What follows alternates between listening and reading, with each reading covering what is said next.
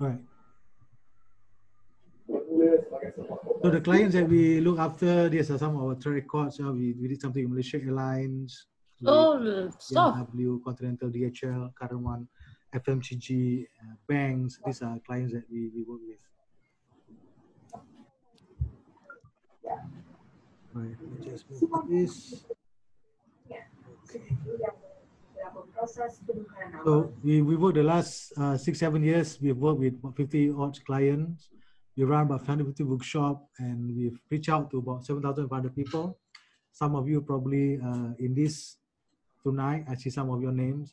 So thanks so much for giving me the opportunity and spend your time for the tonight's session. So where is your innovation focus? Right.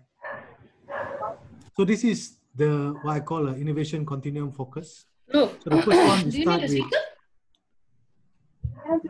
stability. Yeah? Stability is a common one. This one is before the MCO, before the pandemic hit. Number of time I see company. Okay, again, these are again from my own observation, our own research, our own experience, looking at the clients that we serve and the industry. A lot of time, the innovation happening is in stability. I'll share with you after this what stability means. No, sit here. And then the pandemic hit. This we one go to doesn't adversity, where there's a critical situation that we need to attend to our business, either cut the resources, increase certain product, increase certain services, and then we are going into the next mode called survivability. As you know that yesterday the Prime Minister of Malaysia announced the new what I call type of restriction, but more on recovery, pemulihan, PKPP, and then slowly we need to go back to sustainability, if not stability but sustainable. Because the moment the pandemic hit, like what we had just now, we realized that we need more than just what we used to have. We need to find a way to be sustainable. And of course, ultimately, we want to achieve what we call for the humanity. I think he's using the Wacom. Humanity, so that our business can grow. Or he writes in his iPad as well. Our country, with digital and all stuff like that.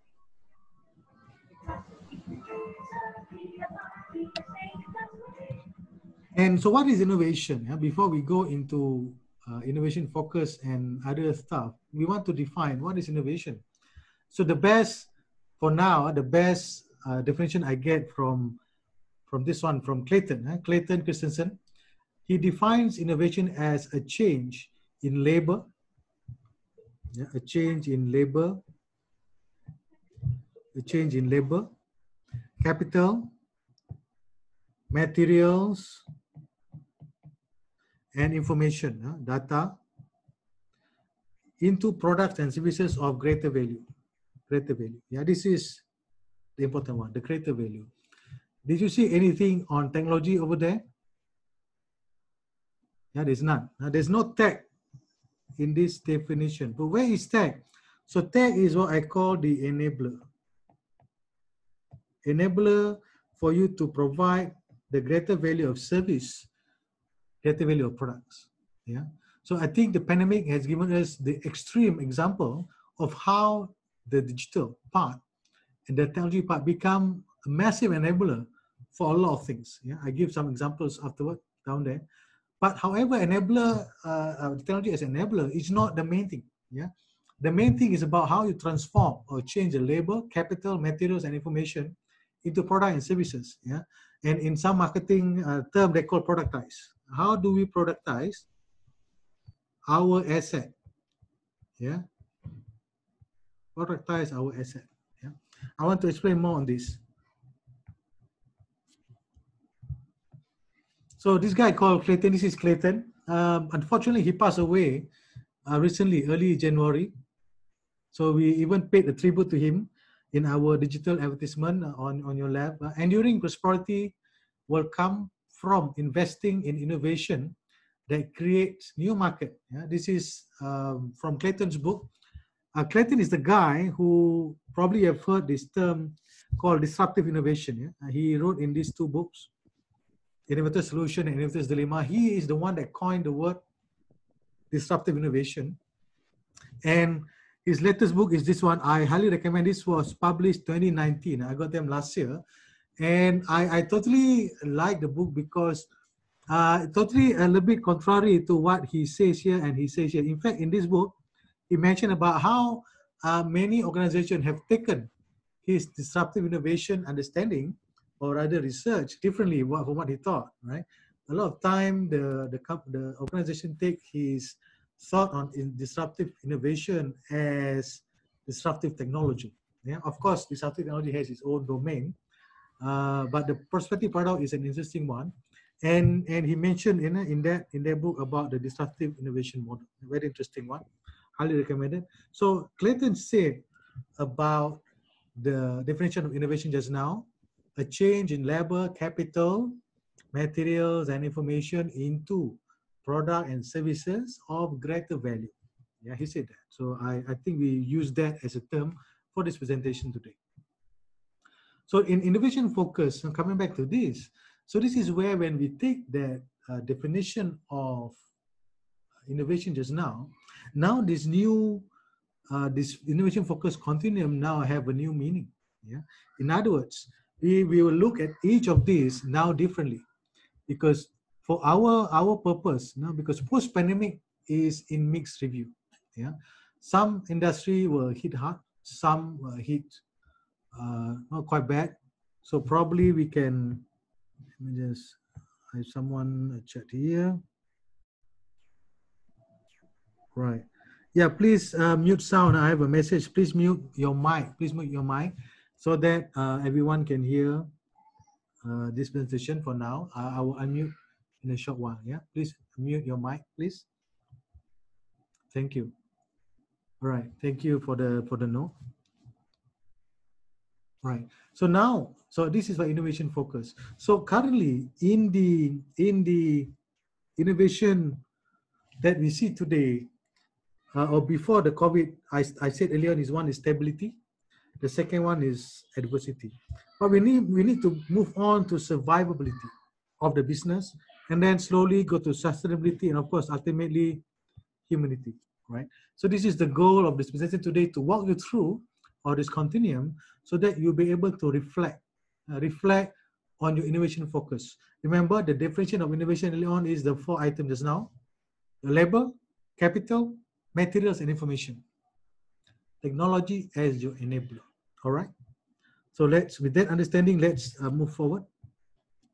Now, so ultimately, innovation and humanity, the ultimate goal. This is the vision that we normally see in companies. This is our vision.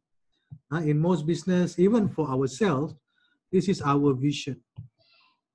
So when we run session with clients, we always hear their vision. Yeah, is to humanity, yeah? About people, about planet, and also profit. Yeah, very important part. People, planet, profit. People means us, our clients, our customers, our vendors, our colleagues. And planet, of course, the mother earth, and of course, profit, the bottom line of the company. This is what we call the triple bottom line.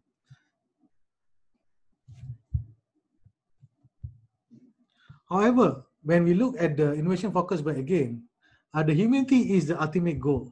This is where the ultimate goal of focus. But a lot of us are still, a lot of companies are still operating at this level.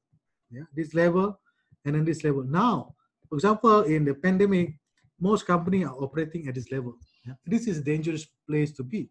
Yeah. In fact, diversity is worse than stability. Yeah. You know why? I think you know why. Let me just share with you a little bit more on that. Because in stability, for example, the company focus on stability, they still run workshops, seminars, knowledge sharing. They generate ideas most of the time fun and creative. Yeah. So we run about about 150 sessions. We found out a lot of companies go into this mode. However, the focus of the innovation very much on the elite group. Yeah, the R&D people, research and development people, the engineers, or even the strategy group. Yeah.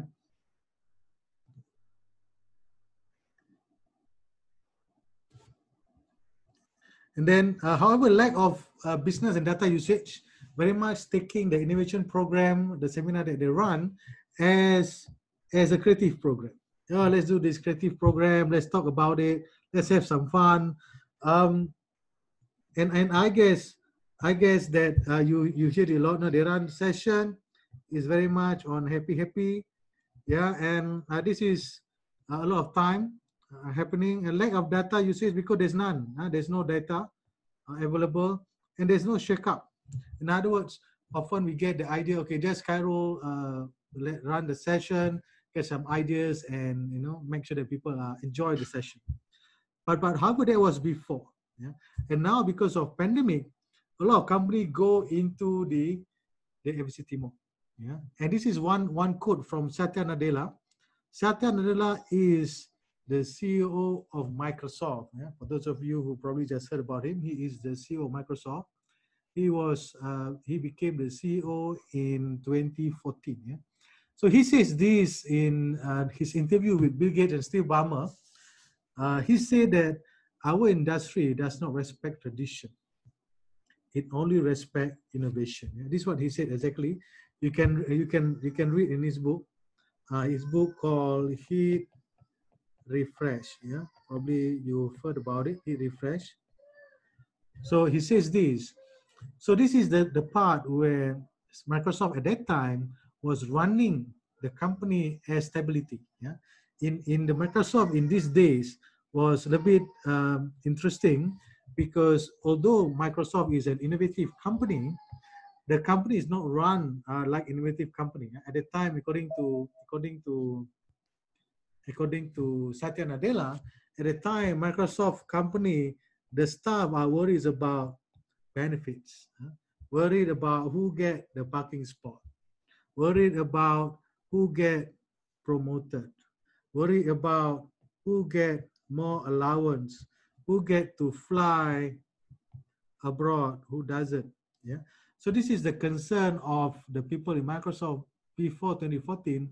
And this is where Satya Nadella, as the 23-year-old, 23 years veteran, he is a veteran in Microsoft. He realized this is bad. Yeah? We have become too complacent at the time. And the moment he became the CEO of Microsoft, the first thing he did, he ran an innovation program. Yeah. Of course, the innovation program that he ran was design thinking and human-centered design. You can read more about this topic in his book. The point I would like to make is during stability time, we didn't realize how weak and limited we were in handling things like a shocks in our business, right? Of course, pandemic is the ultimate of all. So the second part, now moving from stability to adversity. Now the pandemic hit. We weren't safe. So in the pandemic situation, the focus of the company innovation cut budget across. Cut. I have a lot of clients now postponing the programs, re-evaluating the proposals and stuff like that. Business efficiency approach. What is business efficiency approach? The nice way to say is save money as much as possible, which is fine. In the adversity, we should do that. And number three, elite group still driving the efficiency, the lean, and the cut budget is very much top down. And at the same time, everybody jump in. The entire staff will have to jump in, help out. A business in food, for example, even if they haven't done delivery before, they jump into delivery business. Why? Because everybody has to jump in and share the burden together, right? I have one hotel that I know, a 5-star hotel, partner with Grab to provide a fine dining delivery service. Yeah, that's how far people push it. Businesses push it. These are multinational global hotel. Yeah, they have never done this before. So in the adversity, everyone jumps in. Yeah, and for that hotel in particular, they need to even change their policy to allow this new kind of partnership to happen. Yeah? And then number 4, it's emotional driven.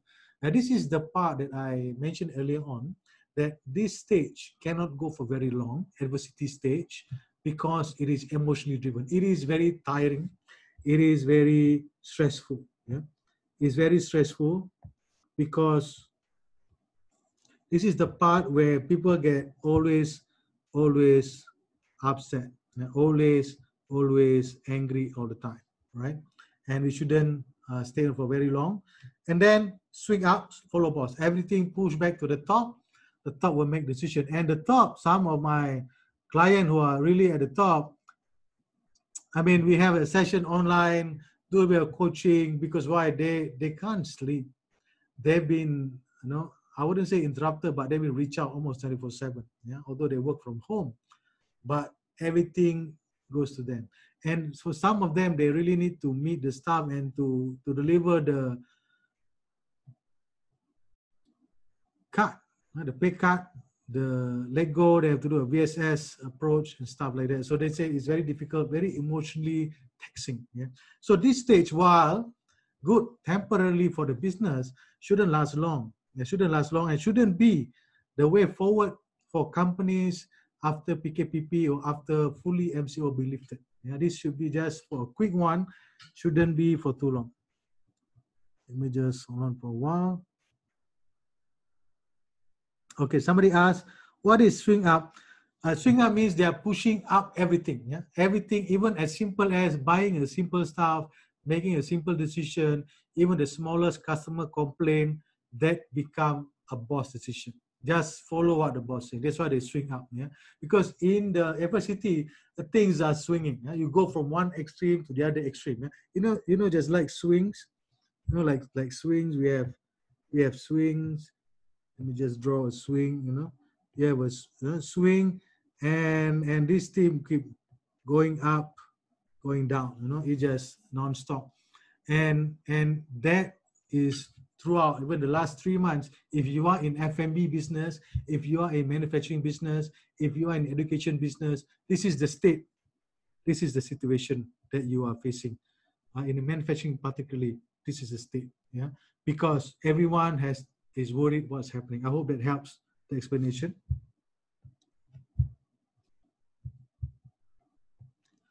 And you could see in Evercity, for example, you could see this is some example of the innovation that I've seen, just to give you a better understanding of how the innovation from stability go to the other extreme in adversity. Yeah? You could see a lot of great ideas actually.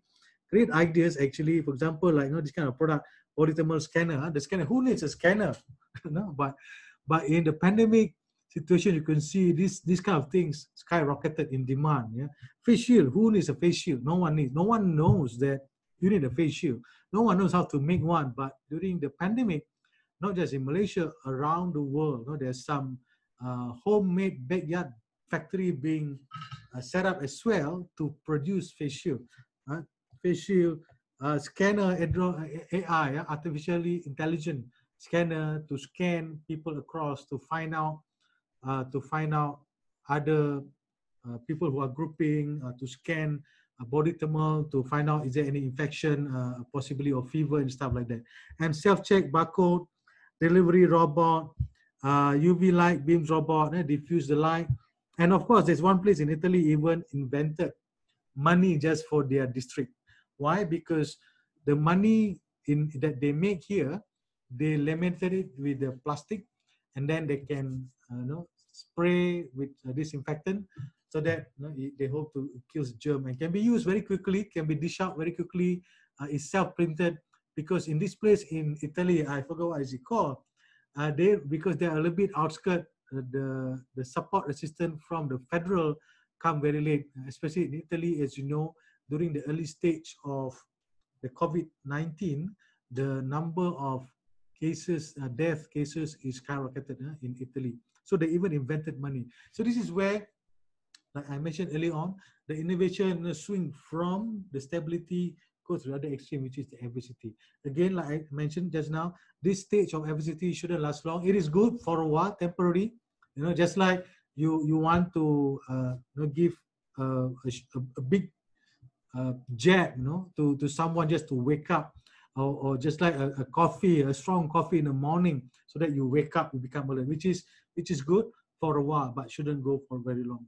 So the next level that we should be looking at is I call the next level called survivability. Now, if you look at this report from McKinsey, the hardest hit sector, I think, is quite obvious. The commercial airspace, the air travel, oil and gas. In fact, during the time in our pandemic, the oil and gas even hit $1 per barrel for future contracts. Yeah, so that's how low it became. Automotive, number of sales dropped before this, but I think it will pick up very soon because mass commuting is experiencing some challenge as well because people don't go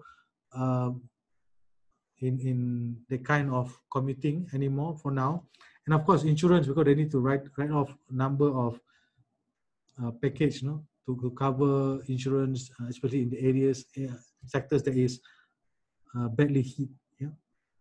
Now, so of course, these are other areas of business that are affected: retail, professional sports, so football, swimming, and other they call sports, entertainment, hotels, and any new development been halted for a while. Yeah, even retail, but again, retail even before pandemic, retail has on the trending down for a while.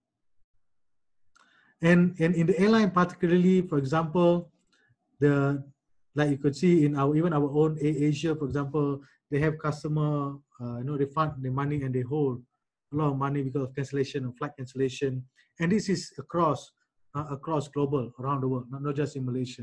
So even airline having trouble, and Asia, for example, recently just announced some layoffs. Malindo also announced some layoff. So again, airline is one of the biggest hit in the industry, yeah, and it takes a while for them to recover. But again, I'm not against layoff.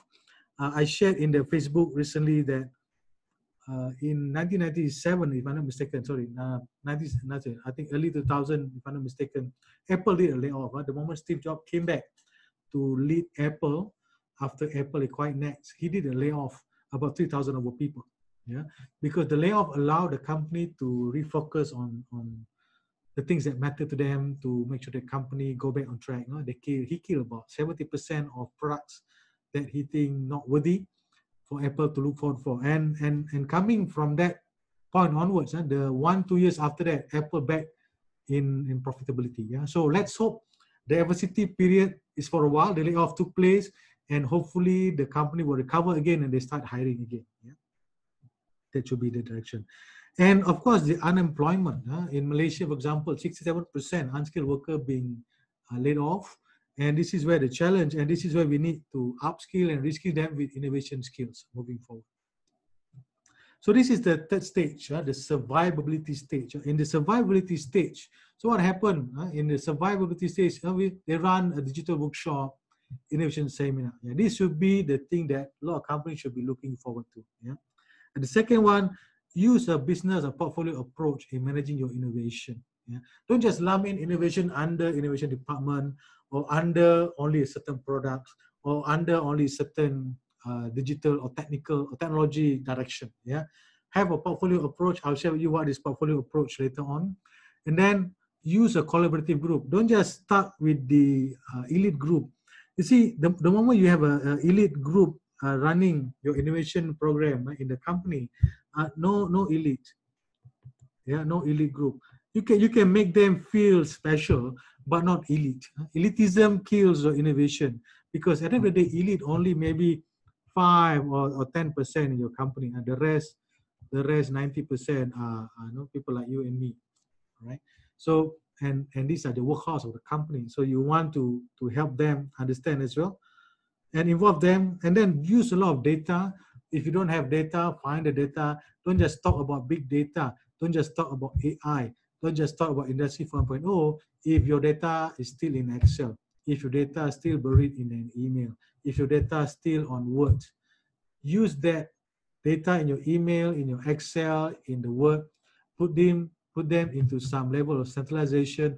Only then you go into big data and all that. But before that, use a lot of data to make decision, and spend some time to do some shake-up. So shake-up means internal focus. Shake-up means try new ideas, explore places that you haven't tried. Particularly if you are a senior management in a company, explore new areas. Don't tell your staff, don't cross the line. Don't tell your staff saying that, oh, we are not looking in this direction. This is for the strategy group. This is only for you. Think of something else. No, just allow people to explore a lot of areas. I'll share with you more after this. What I mean by exploring, why we need to explore. And this is innovation portfolio matrix I mentioned earlier on. So in the innovation portfolio matrix, yeah, this is I gathered from Harvard Business Review. Later on, after this session, I'll give you a copy of this paper from Harvard Business Review, the full stack of the article. Yeah. So if you look at this diagram, yeah, you could see that first focus on the core. This is the main one that we should look at. Hold on, I'm looking at the.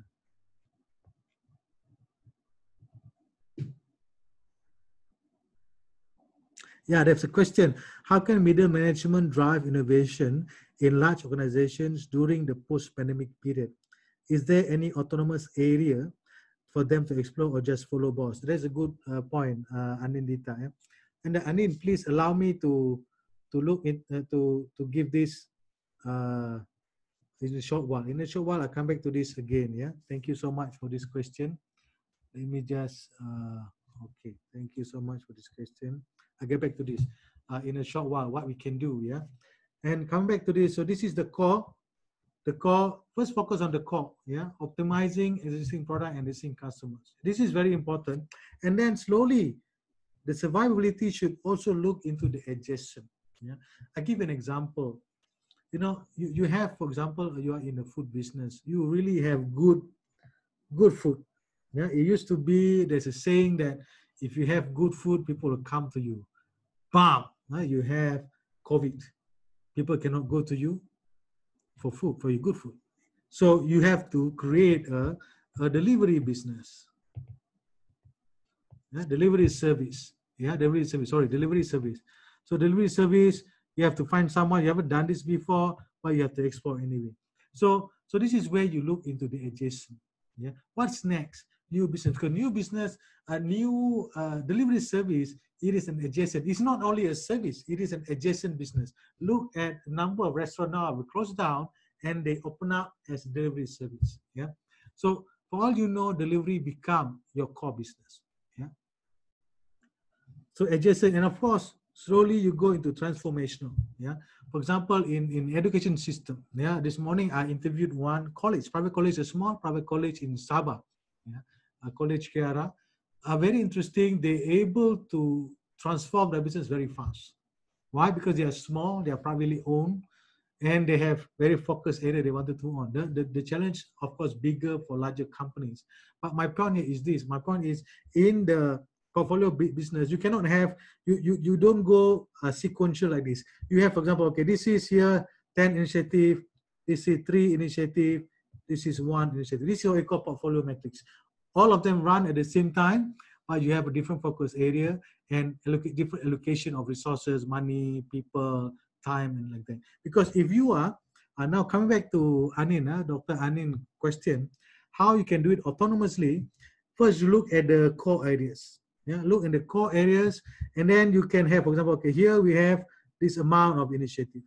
Then next one you can have another initiative. Then you have transformational, this is another one. Yeah. But of course, I can really understand. Yeah, because a lot of organization now, like you mentioned in your question, Dr. Anin, it is in the pandemic situation. In the pandemic situation, almost everyone I've seen, I've talked to, go switch on into the adversity mode. Yeah, everything swings up, follow boss. Yeah, but the thing is, as a middle manager, as the people in organization that cares about the company, we know really, really well this is only temporary and we cannot let this go on for a long time. So in between, you can have an autonomous projects. Yeah, but of course, when you have autonomous project, you run at the smaller scale that don't need a lot of budget. That and you can just explore something new that doesn't involve a lot of decision making. That could be one way for you to do it. Yeah. I share with you more about this, an example how a friend of mine who worked in a bank started autonomous project, but later on became transformational. I will share with you in a short while. Give me some time.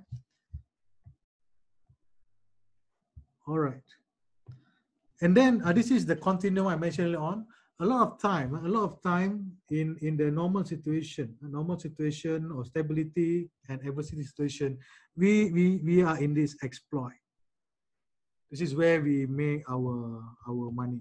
We pay for our buildings, we have our people, but post-pandemic, in the survivability, innovation focus onwards, we need to go into this. We need to explore. We need to explore new areas. So what is the explore and explore? This is actually a concept. Let me just explain to you more. What is the characteristic of this? Yeah. So number one, explore and exploit. Yeah, it has two different perspectives. So number exploit, for example, the uncertainty is low, very low uncertainty, and explore the uncertainty is very high. In other words, you're not sure what's going to happen. Yeah, but who wants to invest in something that is uncertain? But you need to do it. I share with you why afterwards. The focus is on efficiency and growth. Focus on exploit is search and breakthrough. Yeah. So I'm not referring to technology breakthrough. Yeah. I'm not referring to that. Again, in the context of innovation webinar that I'm ending just now, I'm not talking about technology at all. I want you to look at the innovation design, innovation strategy side of the innovation, yeah, not the technology side. So the focus here is breakthrough. Breakthrough means not in technology. Breakthrough, for example, you could see a hotel that I mentioned just now, who actually go into partnership with Grab to provide on-demand fine dining delivery service. You know what? Now the hotel now, because of the pandemic, realize, hey, you know, I think this is feasible. You know, I didn't know that this kind of thing is feasible and I can bang on it. This could be one of our new business. Yeah. In fact, now a number of them now started to realize we need to hire more people that are highly skilled to do a fine dining service on delivery, as a what I call delivery service. Yeah. So this is a new breakthrough for the business. Yeah. And then the financial philosophy in exploit is safe haven, steady return dividends, don't shake up. And then of course in exploit is VC style, risk taking, or maybe in some company they put in some money, it may not be a VC venture capital, but the owner of the company, the management company justify some funding to try out for new ideas. Yeah? Culture and processes, very linear. And the exploit is iterative experimentation. Okay, this is where I wanted to share with you about a friend of mine who was in the bank, who started an autonomous middle level project. Yeah? He wanted to know, should we rename, should we redesign the job description of the people in the bank? Yeah? This is a project that they did. And if he find out that, hey, if I want to do this in the bank, I cannot just put this in a meeting. I'll get shut down. I'll get shut down definitely. So what he did was he started to talk to some people and asking them, you know, can you just maybe write for me about your job scope and your job title? I just want to do some research. That's what he did. Yeah? He did some research and he called it research, quote unquote research. And after he talked to about 10 people, he find out, wow, there's a gap. Again, his boss doesn't know about this. His colleague knew about it, and they give some support to him. I give him opportunity to interview people and get some feedback. And after he collected about 50 people, job description and job title, he knew something is on. He knew there's a big gap in the name of the job and the actual job that they do. And during one of the quarterly meeting, he met his boss first. You know what, boss, I have done this the last few months. 50 people, this is what I found out. This is the data. This is what the gap that I established. Now, boss, the ball is in your court. We need to do something about this. You know what the boss did? The boss said, wow, this is interesting. Let's at least talk about it in the next management meeting. Yeah. So that is an example of how a middle manager can be autonomously. Now, you don't have to go back everything to your boss. Some of the things you can do by yourself. It could be just for the fun of it, to get some information. You want to learn about the people and organization. So that's one of the things you could do. And then, of course, the next one on people and skills. In the exploit situation, which is mainly in the stage of stability and adversity, managers who are strong in organizing and planning. Yeah? We are good at planning, very efficient. We talk about KPI, we talk about ISO, we talk about efficiency, but in the exploration mode, we go the opposite. We excel in uncertainty. strong in pattern recognition. This is very good. The example that I give you just now is how the guy saw a pattern. He saw a pattern in the problem, and after he find out about it from his colleague, he saw a pattern of a gap, and then of course a pattern of solution that could happen. Yeah, and they can navigate between big picture. This is a skill, a very highly needed skills. In explorative skill, innovation skills, not just in exploiting. A lot of people can do this, but we can also look. We should also look in the exploration skills. Exploration skills we can find a lot in innovation skills, not just in design thinking, in human-centered innovation process, in agile. But the concept is more or less the same. The point is on innovation. You can find that. So, for example, in one of the program that we designed for a client called Innovators Development Program, this is a 15 weeks program. Yeah, where it only touches. So the program not just about workshop 2 days. Okay, bye bye. No, it started with some assessment. There's some journey that they have to go through. Every week they have to go through a certain checkpoint here. Prototyping, developing new stuff. They meet some people, and finally, of course, they present to the management. If you see a lot of time they're interacting with people, a lot of time they interact with people over here.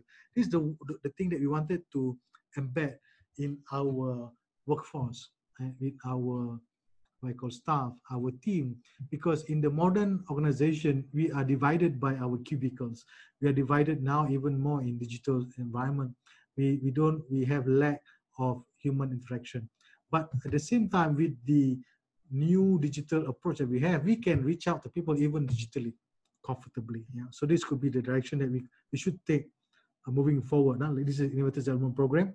So the next one after survivability, you have to move, of course, ultimately to sustainability. So in sustainability, they do workshop, we do labs, they do coaching, supporting leaders.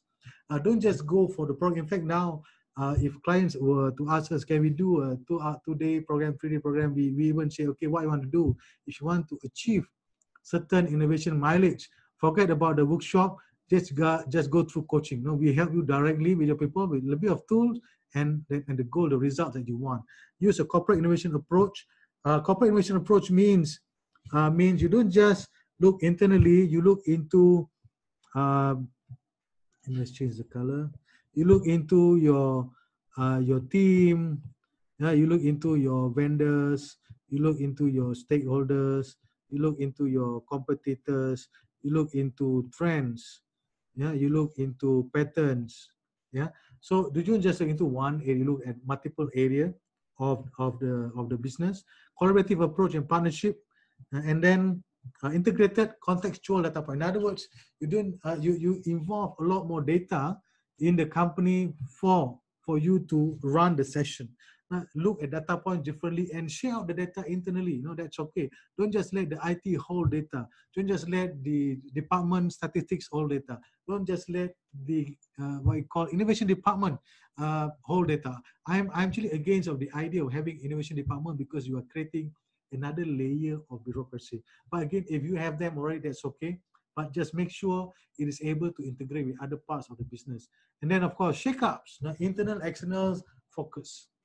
Look at the customer, talk to them. Don't worry about failure. Don't worry if you spend 100,000 ringgit, you don't get any return, a new product. Don't worry about that. Why? Because the ROI is not coming now. As you could see in the pandemic situation, it takes us 3 months of pandemic to change a lot of things in our business. And we don't want this to happen again. We want to make sure we are more prepared. I mean, not everybody is as prepared. I mean, even my business, we are not as prepared. But we do invest in digital. We do invest in new materials. We do invest in new development so that we are able, number one, to help ourselves. Number two, to help our clients as well. Right. And this is another one way for you to look at the innovation development quadrant. As you could see from here, let me just guide you with the quadrant. All right, if you could see from here that a lot of companies are focusing in here, the innovation focus. They run a workshop, sprint, industry 4.0 workshop. I think you remember last year, we had a lot of innovation 4.0 workshop. And some companies here about 90%, about 5% here, they run a hackathon, ideas tournament. They invite external party to give them ideas, work together with their team. Number of them going into here already, another 5%, and maybe another 5% here, consultancy and stuff like that. But the thing is, so there are many ways for you to engage. Don't just fall into here.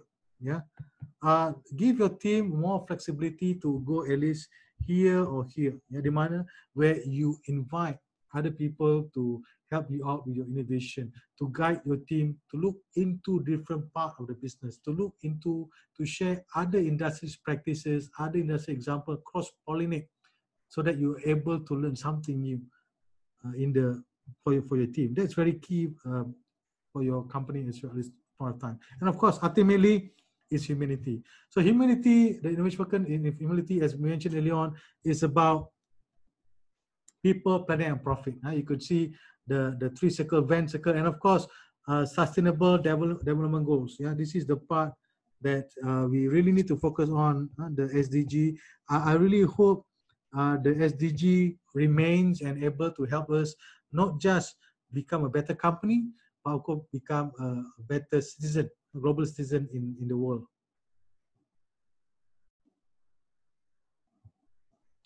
And coming back to this is innovation focus, coming back to this is how you could see from the part here on stability, yeah, we go, this is the two part we are now, we should go to the next level is survivability. So one question earlier on just now is about survivability.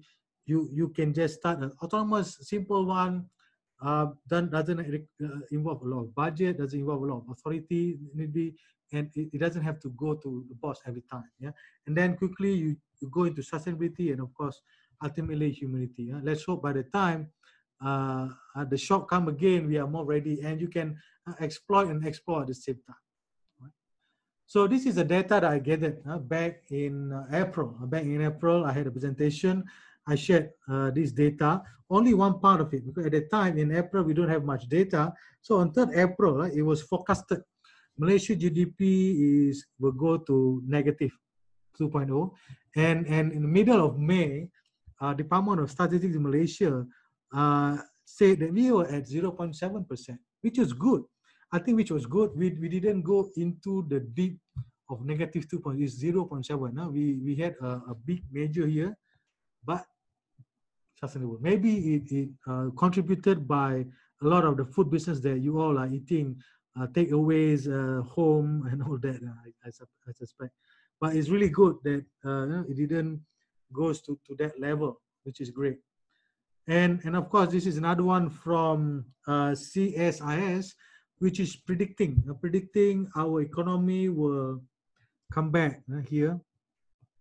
9% IMF by 2021 forecast, and Asian Development Bank in 5.5. I like ADB because ADB forecasted back in March, April, our 2020 forecast is 0.5, but we did better, which is 0.7. Yeah, so which is great. So let's follow this. Let's see, are we able to do that or not? But the question is, can we go through this or not? Yeah, can we go through this? This is the challenge that we all must. Yeah, we all must agree that this is the challenge we need to go through. But again, all not bad. Yeah, there are some also winners in COVID-19. Or I have a question here. Hold on, let me just pick up this question.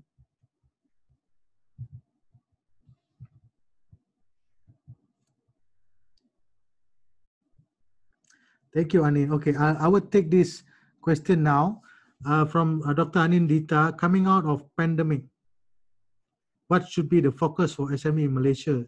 Should it be operation, sales, service, partnership, or anything? Okay, this is all one in. The goal, again, number one, in the survivability mode, I mentioned later on, you have to make sure the business can survive. Yeah, of course, we will still be in the adversity mode a little bit. Now we cut costs, but we shouldn't go into in adversity for too long. So my point is this: if you look, you have to reinvent back again, find a new business model, find new ideas. This is where when you run an innovation program, you explore all these areas and you explore, should we go, what the status of our operation? What's the status of our sales? What's the status of our services? Should we go into partnerships or not? again, we have to explore all areas, and we do it in an innovation environment where people are able to contribute. So this is a good question. For example, in the last 2-3 months of the pandemic, your frontline people who service your customers, assuming that your staff work from home and still have to attend customers, they are the best people that you can talk to get better ideas, the situation for your customers. Yeah. So talk to them, run a session, run a seminar, explore all this. Run for example, 1 day or 2 day. Look, the last 3 months, let's take stock. What happened in our sales? What happened in our operation? What happened in our services? What happened to our vendors? What happened to our distributors? Look back into all this. You need to come up with a new one. You need to redesign a new 2020 for 2021. Remember, I repeat again, you need to redesign 2020 plan for 2021. Remember the statistic I showed just now? There's a lot of hope in 2021. Take 2020 given, don't blame anyone. I mean, you can blame COVID. They might not strike back. But again, don't blame anyone. Take everyone. If you are a leader of your company, an executive in your company, swallow that and be bigger than yourself. Run the session and get feedback from your team. Yeah, I hope that answered the question, Dr. Anin. All right. And then there are some winners in the COVID. For example, people in healthcare, e-commerce, food, logistics, pharmaceuticals, digital services. There are some company, for example, automotive company. A number of them wanted to explore building ventilators. Yeah, ventilators. The machine that they have, yes, possibly, but however, they have challenge with their line and also the more that they have, the cost that they have. So if they were to go into this could be a good opportunity. The engineers, they have enough and equipped to do all this job.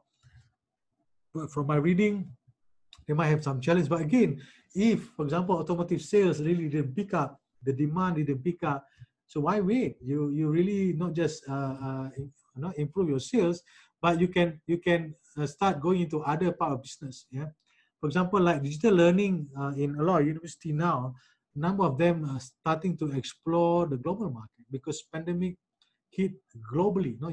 Your businesses, your potentials are not just about in Malaysia anymore. It is globally. There's a surge in demand, yeah, in all this. And some in-betweeners, they are lost. They are making some manufacturers.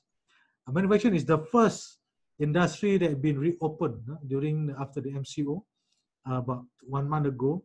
Education sector, construction, house developers. Of course, some stopped for a while, but now some are resuming. Bankers, they probably get hit a little bit with the moratorium, but the service they provide and for the customers now with the new loans, the new assistance being provided by the government, some banks are really making it big. Managers, for example, they have to manage a lot of staff. They manage, because of that, they retain their job. And of course, graduates. People just graduate. Some of them know this. Oh, no, with the pandemic, I really need to better my digital skills. Or whoever that has already have digital skills, they now can utilize that into their new profession that they're going to take afterwards. So again, are these winners in pandemic, the in-betweeners, are they lucky? I can tell you they are very lucky. Yeah. But again, lucky or not, it depends on where they are in the supply chain, in the new realities, because the new market realities are not that kind. And we look at the customers. Why we need to look back on our innovation focus? Because our customers are experiencing a massive change.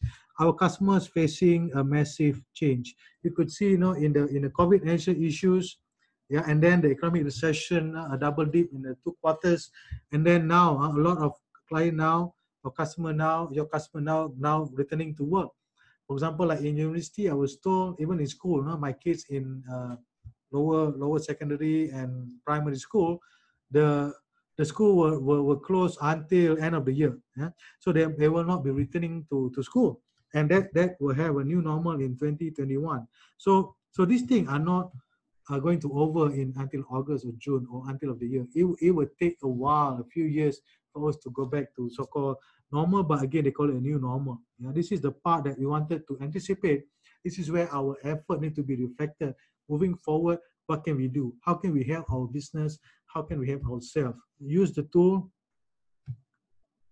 like innovation focus to do this. And the next normal, do you have a new normal? And now the next normal in the business, especially if you are in retail, if you are dealing with customer directly, they have a lot loyalty issues, value relationship, coffee shop and restaurant, blending with a demographic norm. The COVID generation, it was said to me first by Prof. Dato Azma, MQA chairperson. The COVID generation is very different, because they were born in a situation where everything is restricted. They need to go digital very quickly. So store large brands, the e-boomers, e-boomers going into digital e-commerce. Lower end, freemium, we could see that, again, these are mixed debate.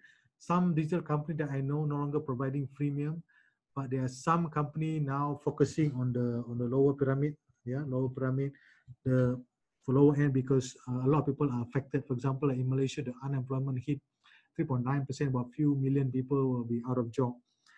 Going to retail, but again, possibly, and de-urbanization, where people go to live outside the urban areas, outside the urban. I mean, some of my friends are already planning to go back to their hometown, left the job in the city, and go back hometown because they feel that they need to do that, and they feel that by staying at home, cut down their costs, they realize that how much they can save, and then sustainability emerging, environmental and public health goals. Now this is again ultimate. Public health become a big issue. Like pandemic is a public health issue, not just in Malaysia but around the world. This is the new normal, the next normal. So this is a quote I get from Twitter: when there is a critical mass of will and clear priorities, innovation can quickly reach the front line. Like we see this, one of a friend of mine, Dr. Nur Azmi, he did this, he became the guy together with his team in prime, we call it prime, produce PPE, personal protective equipment, COVID, we call a face shield, gown for the nurses, and these are all home backyard production. So the moment the problem become primary, put it at the center, put it in the front, we can organize ourselves. And this is where management of companies need to put the innovation, the problem right in front, so that everyone can rally around the problem and do something about it. So come back to this is innovation focus. I mentioned earlier on the thing that we talk about. One is first stability, adversity, survivability, sustainability, and humanity. And you have the two quantum. One is exploit, one is explore. So looking at the innovation, again, there are two sides of it. Innovation not just about the services, and there are two parts of it. One is the organization, another one is the human. You may run some training, some program here. At the same time, you also need to look into the structure, the process, and the culture. I'll cover one of these in my next webinar, and next week I'll share with you more about what I meant by this. Then probably you can have a better idea how to can take advantage of this. Again, this is another. So for organization and the human, they have to be two sides of it. Not just about training. Most of the time we do this, about 90%. But at the same time, we also need to invest in here. Create innovation strategy, the thesis, portfolio. You see, the word technology not even present here. Why? Because again, tech is the enabler. The tech is the enabler. I have nothing against tech. Enabler is an important enabler, but that shouldn't be too central in your organization. Become too central, you purchase a few $1 million software and you don't have money to spend on anything else. And that's bad decision. Right. So in summary, like what we talked here just now, let me just summarize this for all of us here. Right. So we have, right. So one, we have stability. Stability where no one talks a lot about things. And then our focus on innovation. Now then we go to adversity mode. This is stability, this is adversity, and then we go to sustainability. In sustainability, people become a bit better, and then this is survivability. This is the sustainability. This is where we have more and more people sustainable together in our business, and we are all, you can see a happy face, and of course, ultimately is the humanity, you know, not just about us, but of course around the world, globally. Yeah, that's what we want. And we have the here exploit. Yeah, don't just focus on exploit, go explore at the same time. Yeah, use the portfolio approach. Use the portfolio approach. The core, adjacent, and transformational. Right, this is something that you can do. There's a question I would like to pick up here. Let me just do this.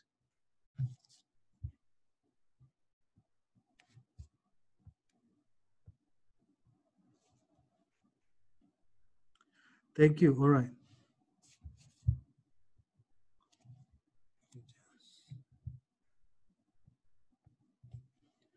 All right.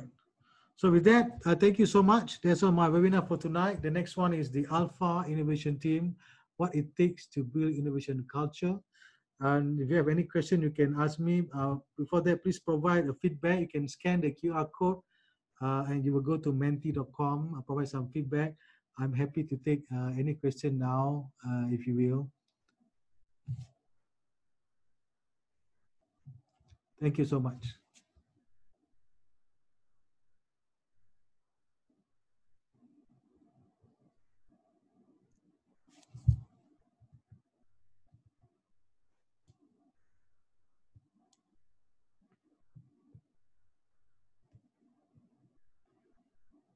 Let me just... Hello.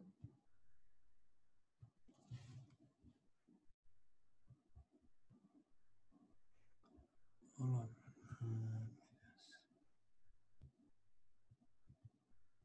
Okay. Thank you. All right. Thank you so much, everyone. So that's all. If any question, you can ask me.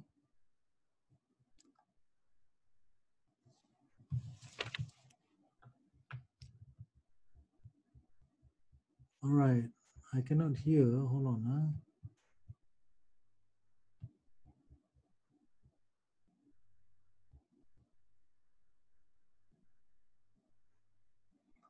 Thank you so much for attending. Yat Ming Yong, Anin, thank you so much. All right. Okay. Thank you, SK, for joining. All right. Thank you. Thank you so much. Thank you. All right. So with that, I would like to end the session, and I hope to see all of you again in the future. Watch out for next webinar. I will send you an update. Thank you for attending, Apandi. Yes. Sorry about the interruption. I'll do better next time so that we are able to have a better experience next round. All right. Thank you. Bye-bye. You can reach out. My contact number is 012-695-3164. Yes. Thank you. All right.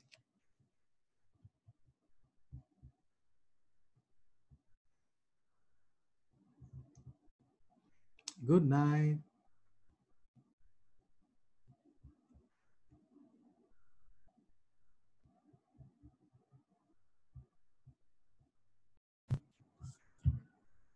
Hello. Hi. This is Cairo from DT Leadership, and welcome to my webinar tonight about employee experience. I wanted to specify on employee experience by Grab. So I thought that would be an interesting point because of the business that we have after the MCO and PKP. I think a lot of news are focusing on Grab's retrenchment of their people. So I want to share more on this a little bit so that we can learn something. This is a masterclass on employee experience happening now in Grab, of course.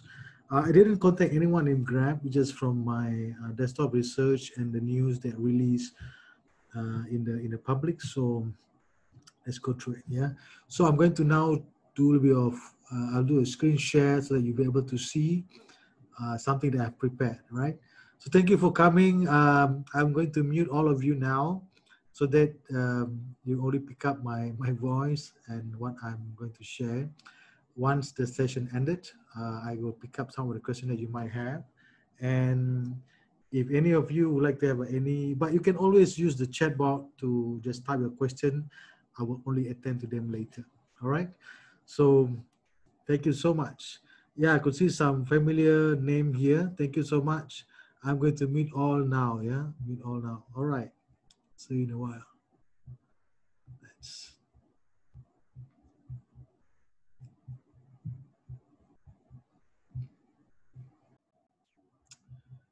Good. All right.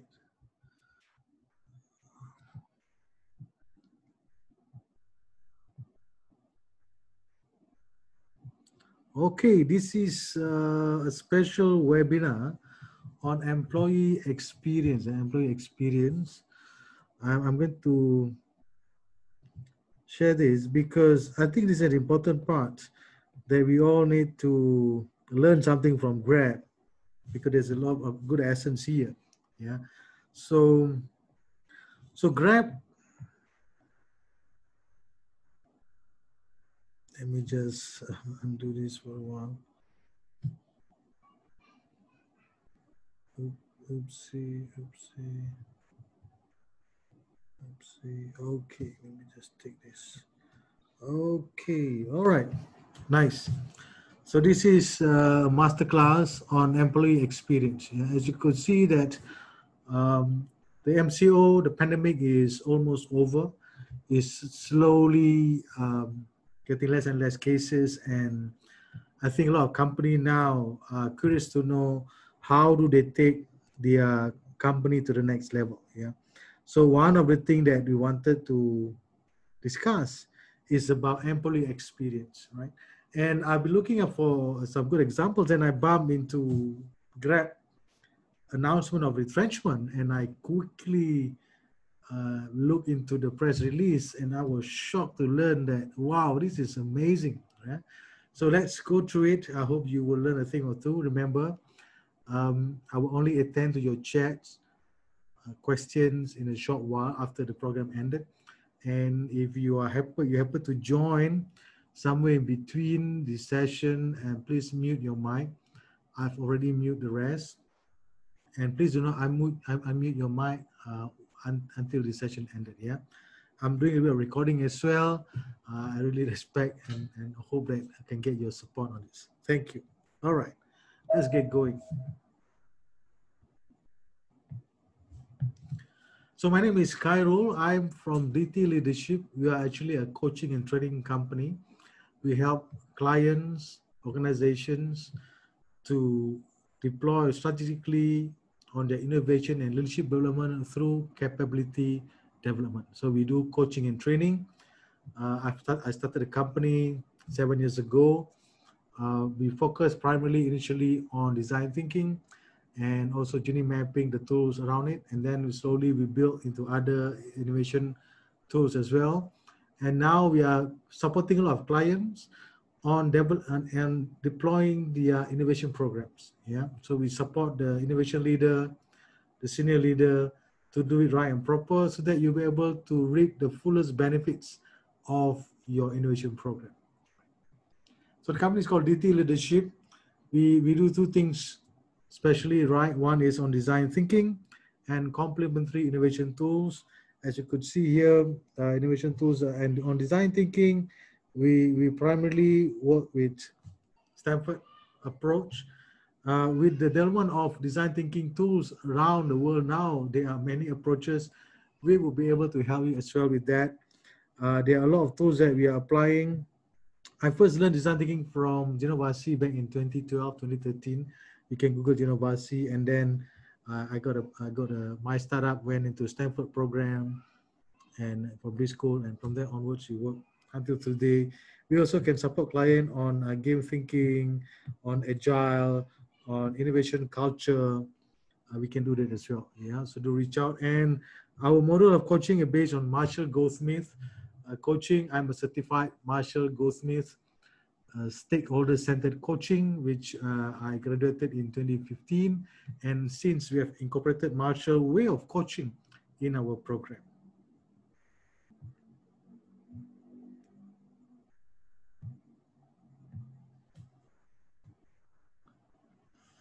All right. So these are our clients. We work with multitudes of clients from Malaysia airlines, automotive, telcos, logistic company, fund company, banks, FMCG, and a few other host company.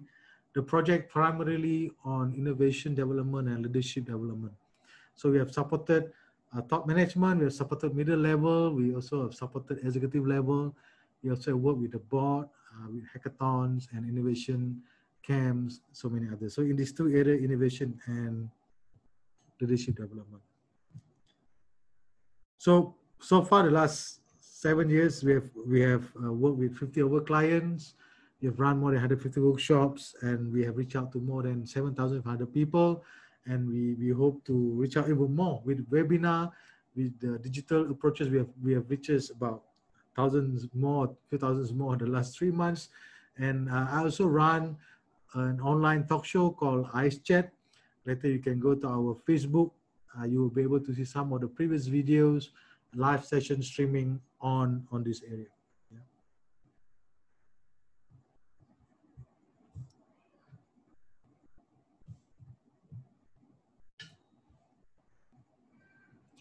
Well, that's great. So now let's just move forward to the reason why we're here. So customer experience versus employee experience. What is that? So we know that there are a lot of talks about customer experience. Everybody want to do something with customer experience. But what about employee experience? Yeah. In what I noticed in the during the pandemic, the MCO movement control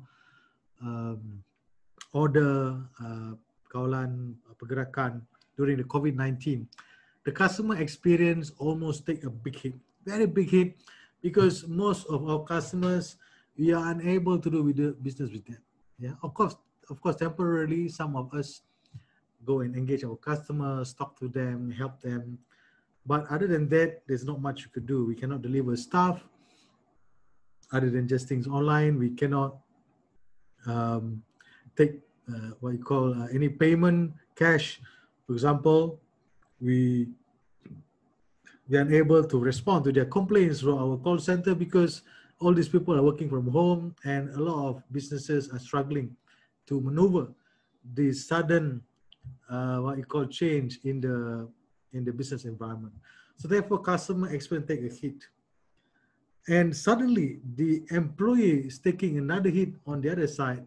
The workload shifted to almost all employees. Yeah. So for those who are in the F&B business, for example, they don't have customers, but they have a lot of employees. So because of this, there is a sudden jump in the expectation for the employees. Very little on the customers, because the customer is not there. Take F&B, for example. So now the employee now is having a lot of anxiety, worry about their job. Yeah, they are very sad. They're very concerned. They have to stay home, and they have to look after their own family. Normally their kids. Of course, we love our kids, our family. However, the new dynamic to have them 24 hours every day with us is a new experience for many parents, including myself, right? So this is where the organization suddenly, without realizing and almost unprepared, have to deal with the new surge of employee experience. Yeah? And some of our clients suddenly make the working from home policy. Some of our clients have to introduce a new policy for pregnant mothers who are due for pregnancy, for delivery. And some of our clients also shared that they have to come up with a new work method for shifts. Yeah, because they don't work in shifts. They have to scrap all the shifts. But how do they deal with this? Yeah, so this is kind of a new of employee experience. Yeah, but these are the common thing that we hear in the employee experience.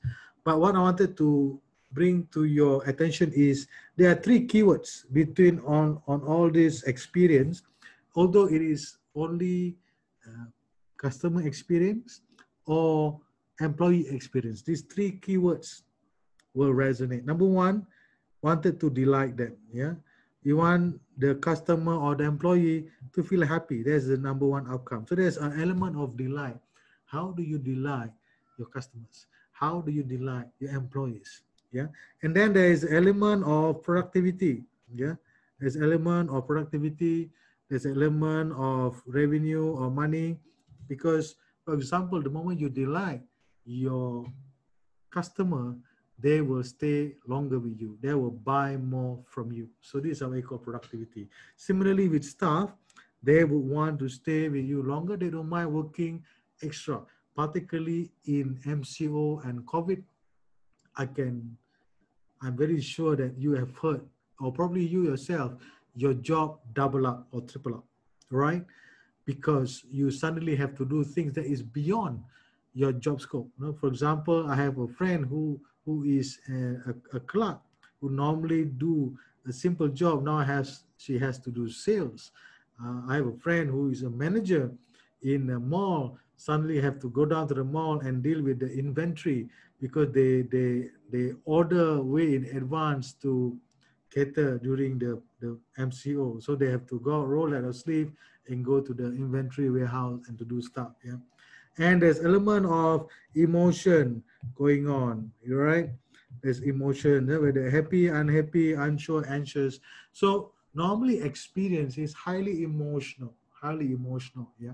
So that's why the reason why we want to have this, because what Grab has done is not so much on this one. This is given, but more on this one. Now that captured my eyes, captured my attention with the work that I do in innovation. I think this is splendid. This is great. So let me share with you what they did beyond what we see in the news, right?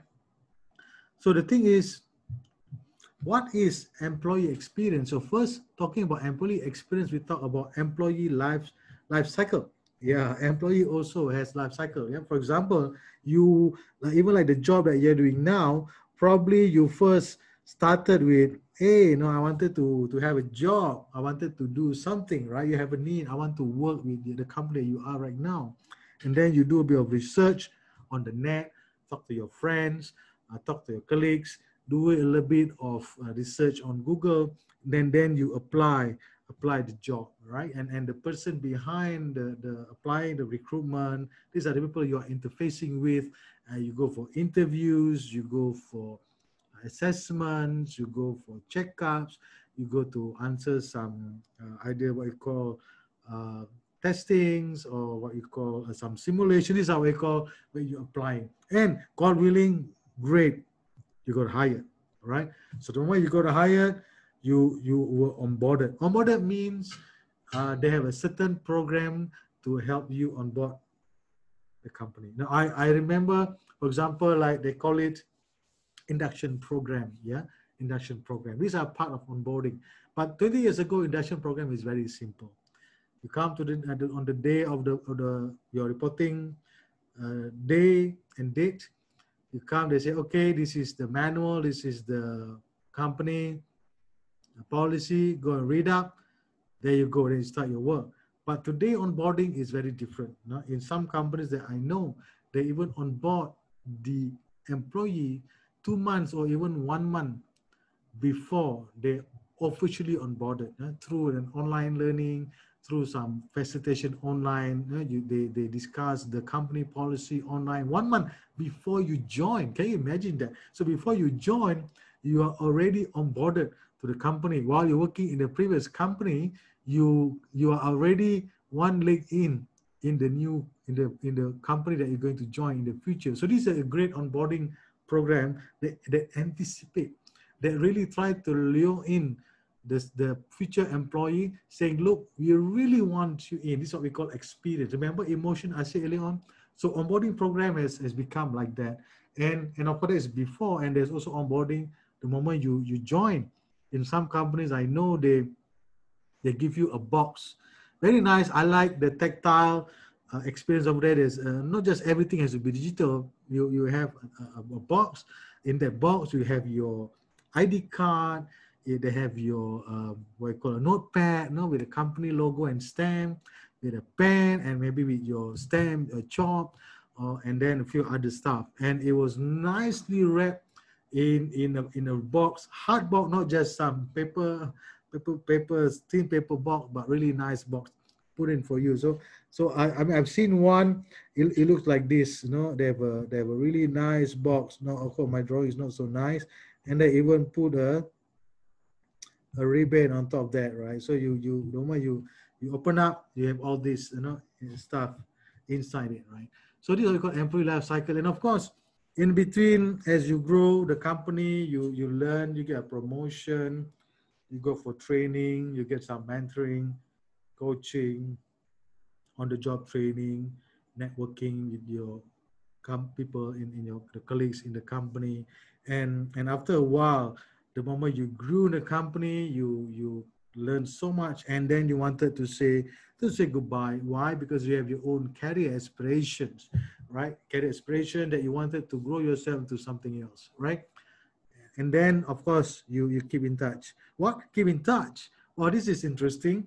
I mean, who does this normally? I mean, in my years of working back then, 20, 15 years ago, most people, after they left their company, after they say goodbye, they say they don't want to see their previous employees anymore. But the thing have changed now, right? So this is the part I wanted to share, where what Grab has done is not so much on this one. This is given. This is given. This is given. This is great. Most companies doing this. This is given. This is given. Many are doing this, but this one, yeah, this one has a lot of emotion around it. A lot of emotion around it. Yeah. So what you invest on, because normally the company will spend a lot of money in you doing this, the thing that I outline here, doing this. Yeah. But the moment you say you wanted to leave, the moment you say you wanted to leave, you want to hand over your resignation, you want to tender your, your last day, return back this work that you get. And this is the part where most company had an issue. And that's the reason why in my days of working, you don't want to go back to the previous company. You don't want to see them anymore, right? So this is the part that saying goodbye. Sometimes some of the thing in the employee experience article that I went through, they are talking a lot about not just the engagement here, but the thing that the employee make you feel around this part. When we're saying goodbye, make you realize whatever is happening here is discounted. Yeah, you no longer feel appreciated. You say that some of the quotes that they say is, I've invested 10 years of my life here, and why are they treating me like this? Because I want to grow somewhere else. Why are they boycotting me because of this? Why did they treat me as such? Make me feel underappreciated. Yeah. So this is the part that I think, from what I see Grab is doing, was, wow, this is marvelous, right? And this is what we call a good combination of the employee life cycle for what I see in Grab. Because in a lot of places that I've seen, and also in some other companies, you look at the employee life cycle and employee experience or engagement. Of course, the employee engagement and experience are two different things, but most of the time we are looking into this. We do this a lot greatly. Yeah, some companies are doing it good at applying, getting hired, onboarding really nice, growing. What about this one, right? So I want to share with you what I saw in Grab from the letter of what I call from Anthony Tan to the staff, so that make me feel that, wow, this is a great experience altogether, right? And this is some of the factors that if we could look on the screen here. This is from Deloitte. Deloitte research from Deloitte University Press down here. These are the factors that contribute to positive employee experience. Yeah? And they call it the technique called simply irresistible organization model. Yeah. So there are 5 elements. Number 1, meaningful work. Yeah. Number 2, supportive management. Number 3, positive work environment. 4, growth opportunity. Number 5, trust in leadership. Yeah. So when I look at this table from Deloitte, I think most companies are working towards this. Yeah. Autonomy, select to fit, small about 10 times for Slack, transparent goals, coaching, investment, managing agile performance, flexible environment, humanistic, culture recognition, fair, high impact, learning, talent mobility, training, mission and purpose, continuous transparency, honesty, and inspiration, right? So what I see here from Deloitte table, these are most of the things that we do all the time, or we strive to do all the time, or what we talk all the time, right? And I believe, from the little I know from Grab insiders, that many of these are something that Grab is striving for. Yeah.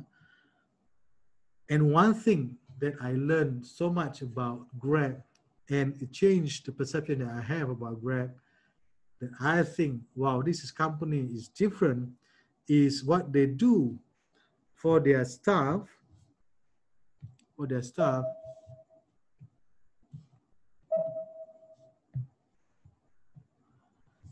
in this one.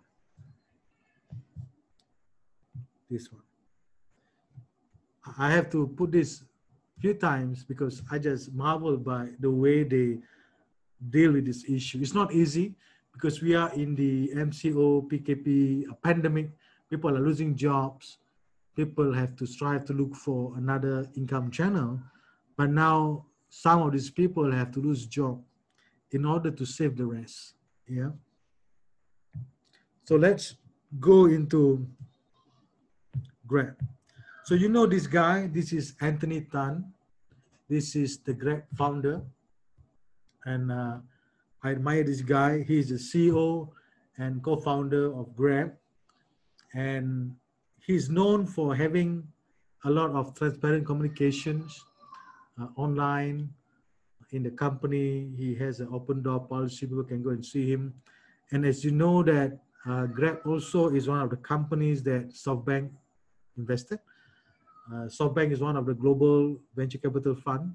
So Grab is very popular. It also known to have kicked out Uber from Malaysia and several other markets. So this is Anthony Tan. He is the CEO and co-founder of Grab.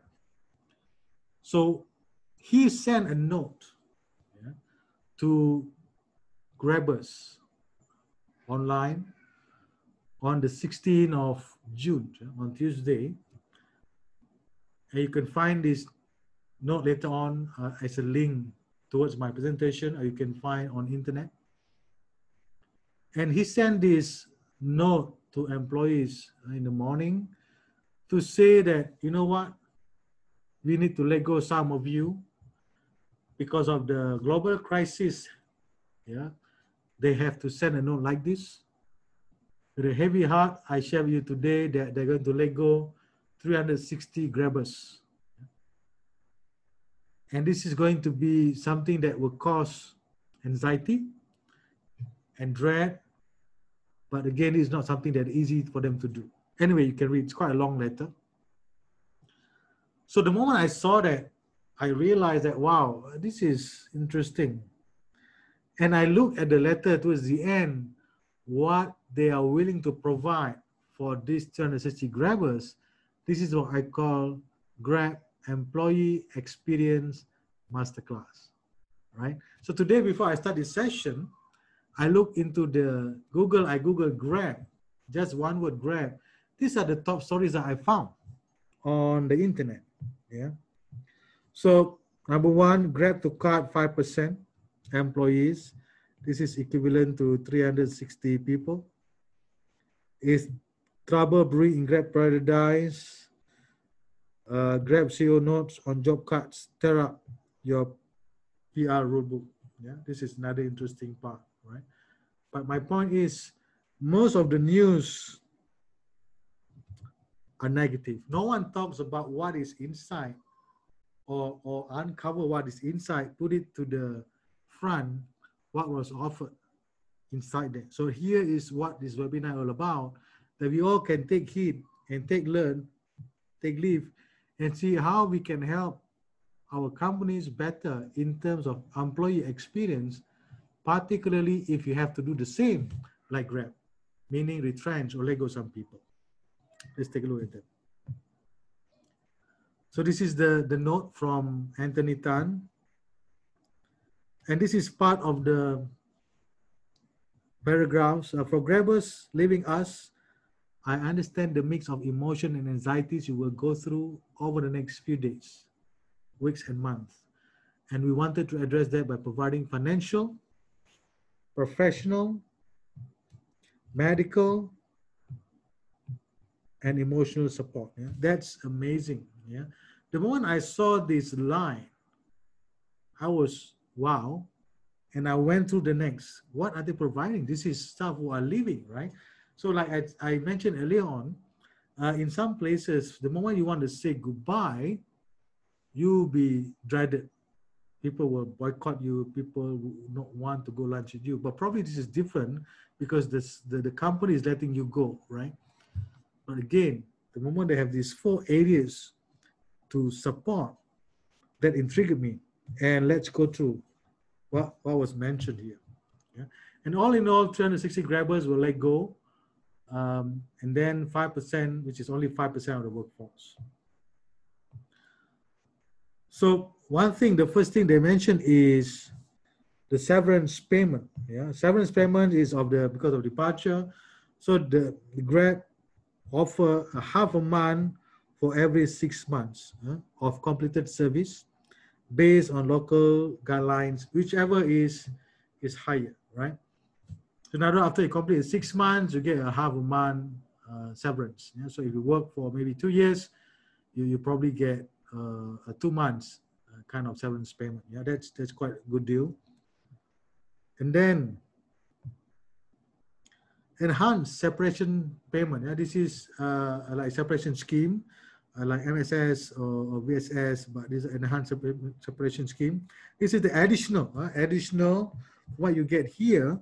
You get equivalent to about 1 to 5 months salary on top of the severance, on top of this one as additional assistance, because during COVID crisis, and a bonus for work done in 2020.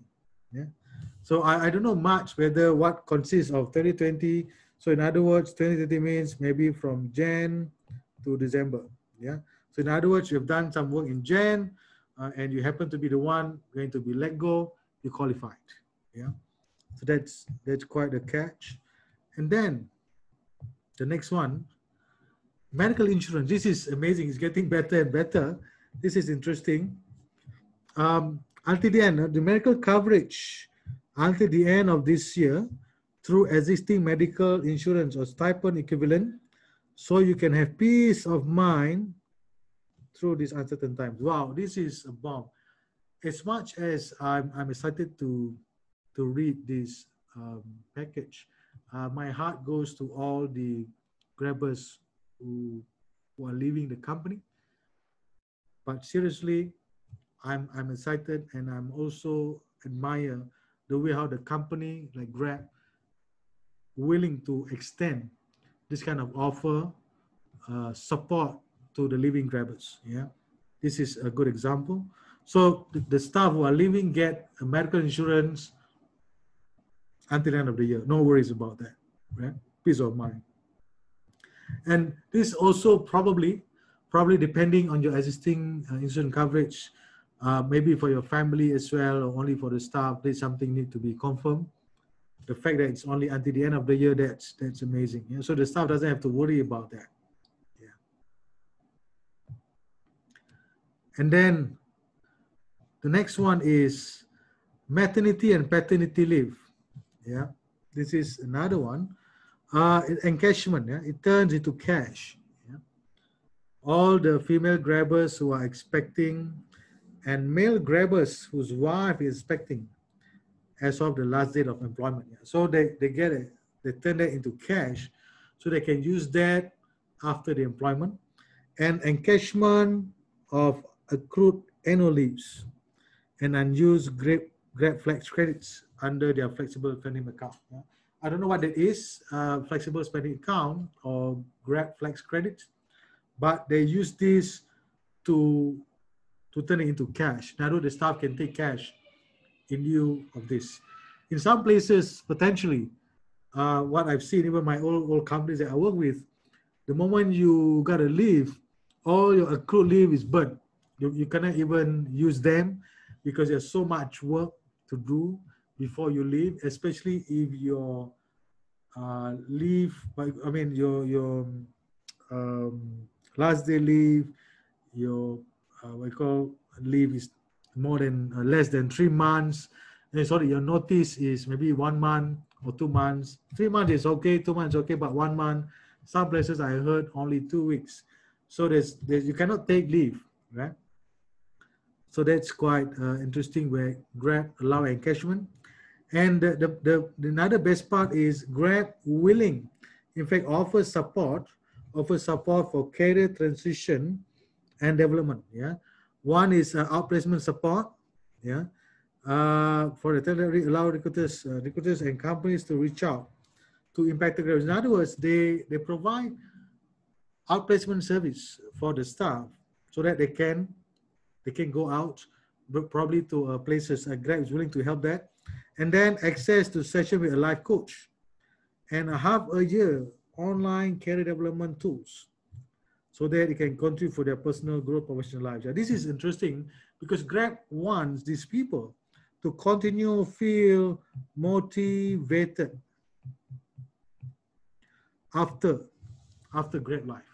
Yeah, and this is great because they are willing to extend not just during their service in Grab, but also as they are going out, there is an outplacement service. Because you know what? The moment you feel motivated, give any challenge, you will rise up. And I like that thought, foresight from Grab management and their HR potentially in designing this kind of experience for the living Grabbers.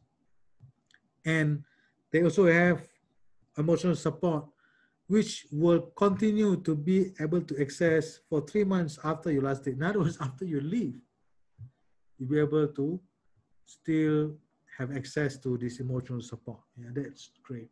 I think this is very helpful for all the living Grabbers emotionally. Yeah, they really want to support the living Grabbers emotionally because why? Remember the 3 key parts about the employee experience. One is delight. Number 2 is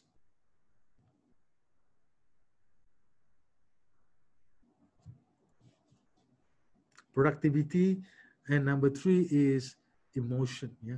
Although the first 2 for living Grabbers, they are unable to contribute in terms of delight and also productivity, but they wanted to make sure Grabbers management to make sure that this outplace Grabbers, living Grabbers still have their emotional support.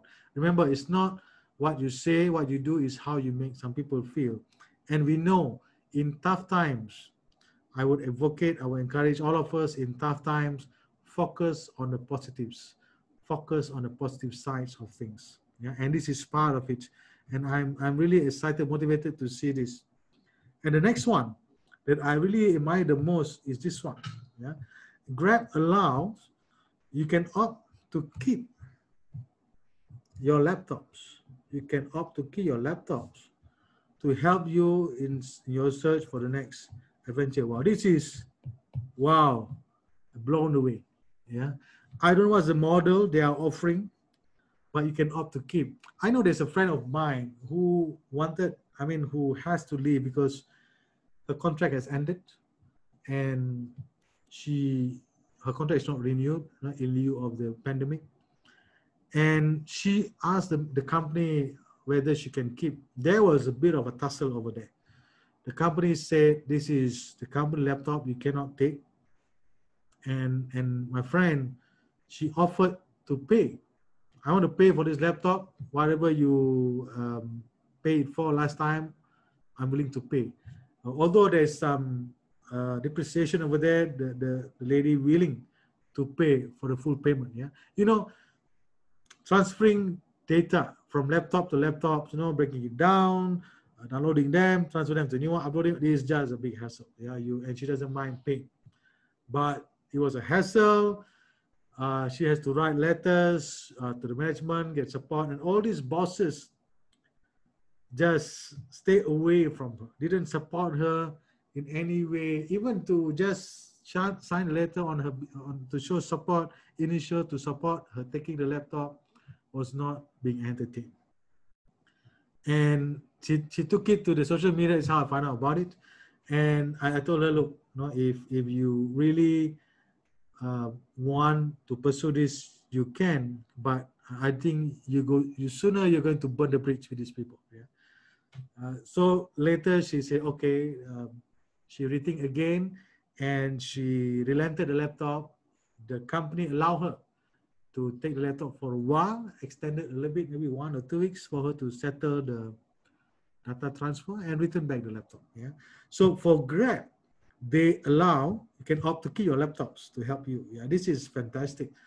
And in times of PKP, some of their kids potentially are learning from school materials through Google Classroom, probably using the same laptop. You never know. And taking away the laptop will make the situation is more difficult than it has already been. So probably that's why Grab have this policy in place. This is amazing, right? So those are the key things that I capture in Grab's way of dealing with employee experience for living when we say goodbye. So if you are grabbers, living grabbers, I mean, although my heart goes to them, how would you feel if you are treated this way? Would you come back or would you not? I can tell you, I mean, for me, I don't know about you, but I'm definitely going to feel this. I'm going to feel like, wow, you know, this company, I'm willing to give my everything once again to this company. And of course, there are also talks about in the package here about their shares, but there's something internally, I don't want to comment on that. But these are the key points that I found very interesting for Grab, for the parting grabbers, right? So that's all from me about Grab Employee Experience Masterclass. I'm going to have a new webinar soon on how do you design employee experience using a behavioral model. Yeah, using behavioral model. How do you design an employee experience using a behavioral model? So potentially, you could also use this as an example as your tips to design something for your own company that probably could be as good, if not better than Grab. Yeah. In my point is design something suitable for your organization, suitable for your staffs. And I pray that you don't have to let go staff. It's not an easy experience. I have experienced that before. It's definitely not an easy experience for those managers, leaders who have to do that. Stay abreast, stay sane, join this program, bring your HR, bring your employee experience, be your designer, to come and look at this model. How do you design this? Yeah. So that's all from me. I can take some questions now. And of course, my other webinar is on the Alpha Innovation Team. I'm into innovation and leadership development. Again, watch out for the date. It will be on Facebook, DT Leadership Facebook. Watch out over there. You announce that, or you can follow me on LinkedIn, Khairul Anwar on LinkedIn. You'll be able to see my face over there from DT Leadership. And I hope you enjoy this webinar. And if you have time, please scan this QR code, give us a feedback. What did you learn today? So that I'll be able to capture that. And you have any questions or you have any feedback, do let us know. I'm improving my design as well as I progress doing this. Thank you so much. And I hope to see you again in the future. And do follow us on our Facebook and LinkedIn and keep in touch. So I'm going to now bring down the screen and let's have a chat. If you have any questions, you can ask me in short while. Let me just do this.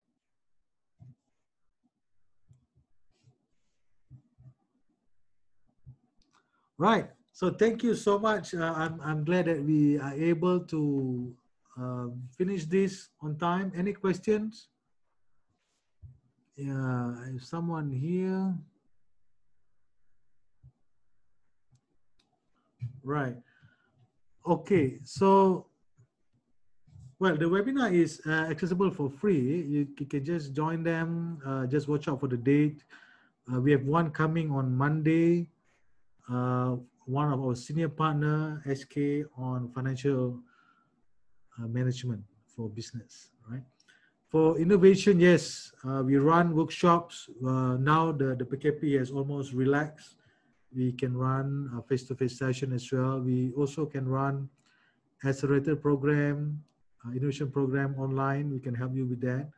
Yes. Yes, of course. Employee experience is engagement, and experience, like I mentioned just now, is different. Engagement is more of the activities. Experience is more how you put all the activities together and leave a different kind of feeling on the emotions of the staff. Yeah, that's something important that the differentiator. Yeah, engagement is just only the activities. Experience is more of the outcome of it, how you make that staff or customers felt about that. And in design thinking, through certain tools that we deploy, you'll be able to craft new way of looking at things, look at the pain points, look at the gain points, look at the journey maps, look at some experience over there. Yeah, I can have this another session with you. I can explain more if you like. Just reach out to me. All right? That's all. Thank you so much. I hope to see you again in the future. Bye-bye. Design something great, helping people get back on their feet is good economics. Thank you so much. Cairo from Literacy. Bye-bye.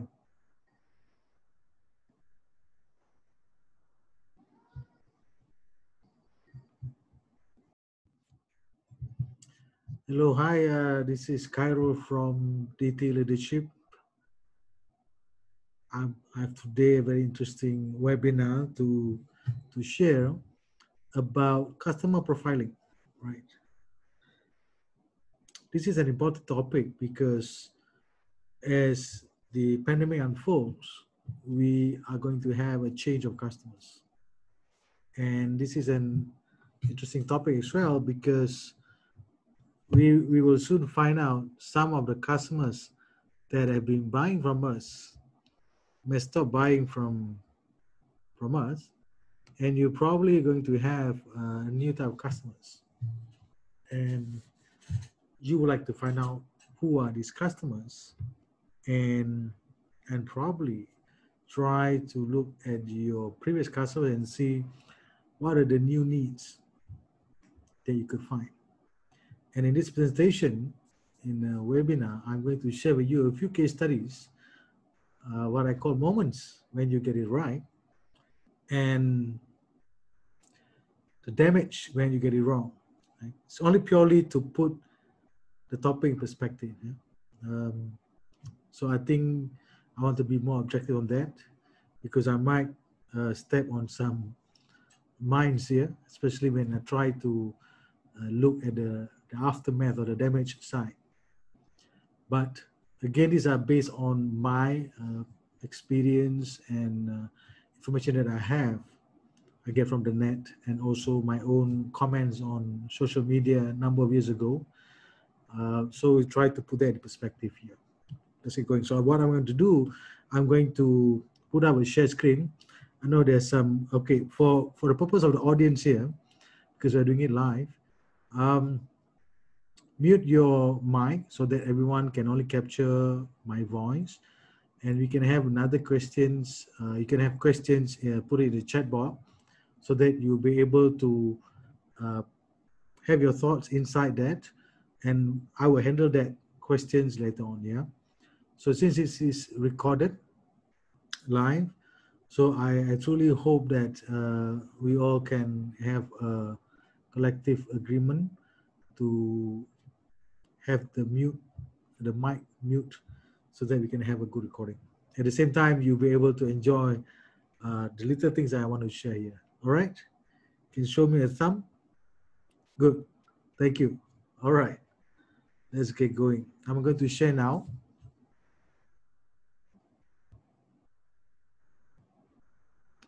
The sound. You can see some familiar faces here. It's great. Nice. Good. All right. This is great. Put this down. Okay.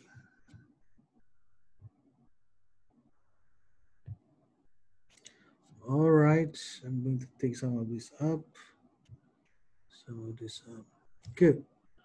All right. So I think you could see from the screen now. It is designing customers' profile, moments when get it right, and really it's damaging if we get it wrong. Yeah. So this topic is useful for large companies as well as smaller organizations and also entrepreneurs.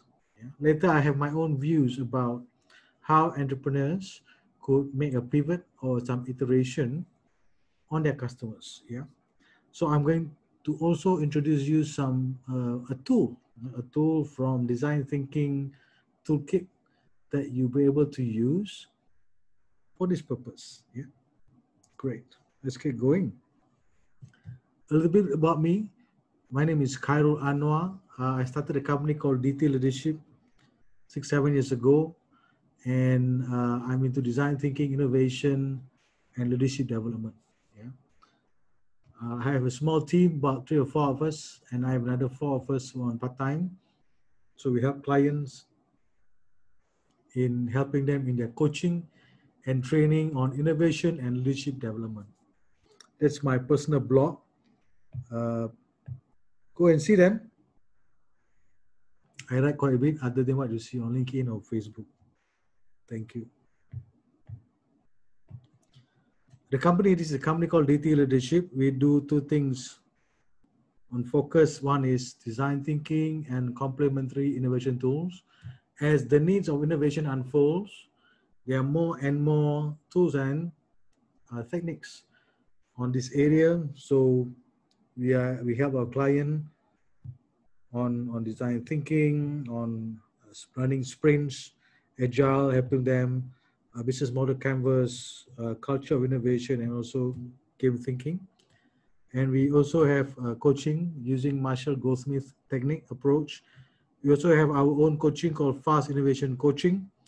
And we also do run what we call psychometric profiling for our clients.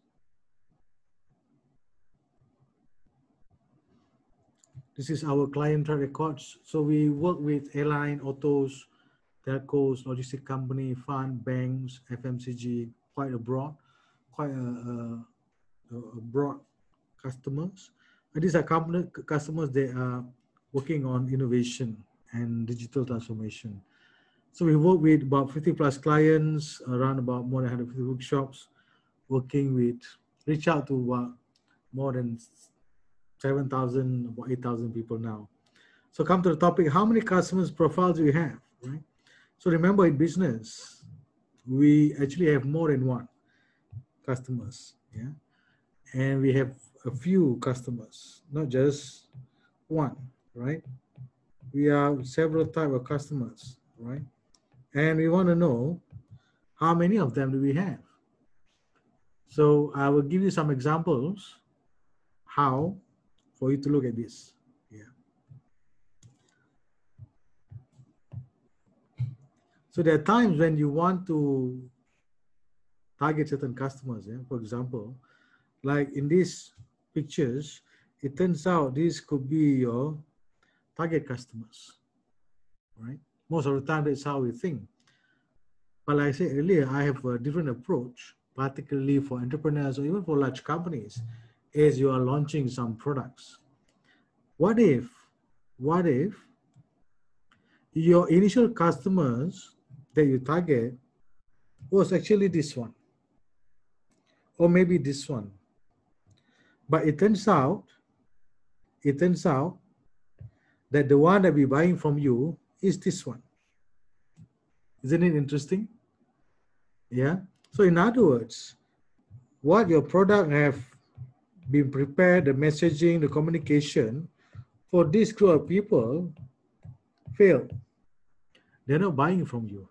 And it turns out these people that you didn't target somehow love your product. Yeah. So for example, like retail product. Yeah. I know a chocolate company come up with a new chocolate to target a premium chocolate eating segment. Yeah. So it turns out that the more they market to the group didn't pay attention to them. The group still prefer the other premium brand called Ferrero Rocher. Yeah, in Malaysia, particularly, Ferrero Rocher is considered premium, although it's retail. So, retail premium. So, in other words, interestingly, when they find out further about the segment that they are wanted to target, particularly this one, these two that they target, they say no, they still feel the chocolate that they want as a retail premium is Ferrero Rocher. Yeah, Ferrero Rocher. Yeah. And the one that's been buying from them actually couples. Lovey-dovey together because the chocolate packaging, messaging somehow attracted this group of people. Yeah. But not these two, which they have been targeting. So because of that, they had to change back all the messaging and relaunch chocolate because they realized that they have been attracting different kind of customers. And a lesson for businesses is this one that I want to point out here. We need to reach out to people that have been buying from you. Yeah. Instead of worry about how come my target group didn't buy from me, we need to reach out to people that have been buying from. In other words, for that company, instead of putting more money to attract unresponsive customers, they stopped that campaign and started to look for this customer that have been buying from them. Yeah, and this is a great example how we need to treat our customers, and we will grow later the target market that we wanted later on. So what happened is, sometime in business, I noticed that we spend too much time and money to please the customers that probably don't want to buy from us. Although that product might be useful for them, but if they don't see it, forget about them. Yeah. And if your product later on grow further, and you can look back to these people. Yeah. And if you fail to grow, then you have a problem because you might close your shop down, and that's bad altogether. And because of this, that's why we need to target customers that have been buying from us. And this is a lesson that we need to take heed. And that's why we need to know our customers' profile so that we will be able to know, to target this one, but we get the other, but we target the other, but we attract another group. Like, for example, Myvi as a car, it attracts a lot of female drivers. A lot of female, can you imagine that? A lot of female drivers love driving Myvi. And they had Produa from Zaman External View. They had to make a lot of adjustments into all the features in Myvi to attract more women, ladies to drive the car. it's very convenient. No? They have MyWay at one time. It's the car on the road. They have a lot of fancy features. They are more advanced than other lines, even the CBU line in terms of features. Their price a little higher, but they attract a lot of women driving the car because why? It's very convenient. They have a lot of pots, a lot of hooks to hang stuff. They have some handbags locked inside the car. The mirror is huge, it's spacious inside. The camera behind, I think there are 2 cameras, very convenient, very sensible as well at the same time. So customer profiles. Now, next thing is about how do we profile customers? So this is a topic I wanted to bring today. So this is an example of customer profiles for Twitter, right? So Twitter have 6 customer profile. If you look at them, one is a newbie. So Twitter designed their features on the platform based on these 6 customer profiles, or sometimes we call them, some call profiles, some call persona. You can Google these 2 names, you will get some insights about this. So one is newbie, for example. So this is the thing that they want. Understand the moment someone is new to Twitter, their goal is to understand how it works. Someone who is in the brand, they want to observe small, how to tolerate these people, how to block this one, how to follow and how to adopt. So this is what I call customer profile. Simple, very highly visual. And because of that, Twitter is one of the most used platform as a social media. To be truthful to you, I still don't get Twitter right. Maybe I'm one of those. I understand the features, but I just don't have the knack of using Twitter. I'm more inclined, more responsive on LinkedIn and Facebook. I haven't tried TikTok yet. I wanted to, not yet.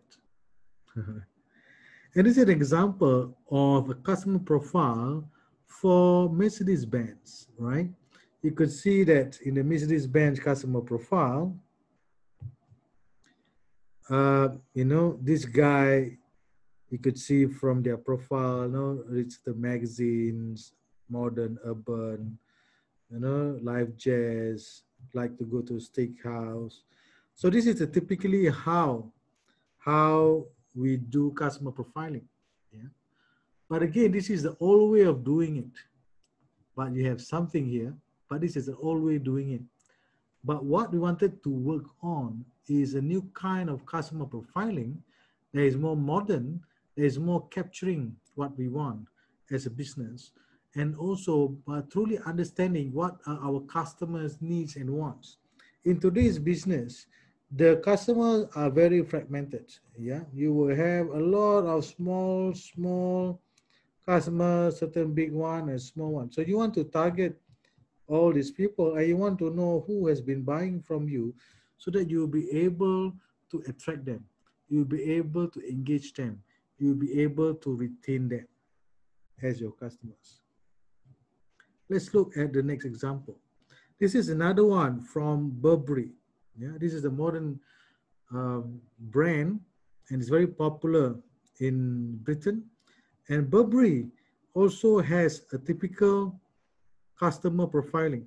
Yeah, they have the demographic here, social class, the income, what they like, and these are the children's wear, what they want for their children, what their life cycles. So again, these are the old way of doing it. I'm going to show you in a short while how to do it in a modern way, and we'll be able to capture the essence of your customers and also would-be customers, right? And this is an example from Taylor Swift.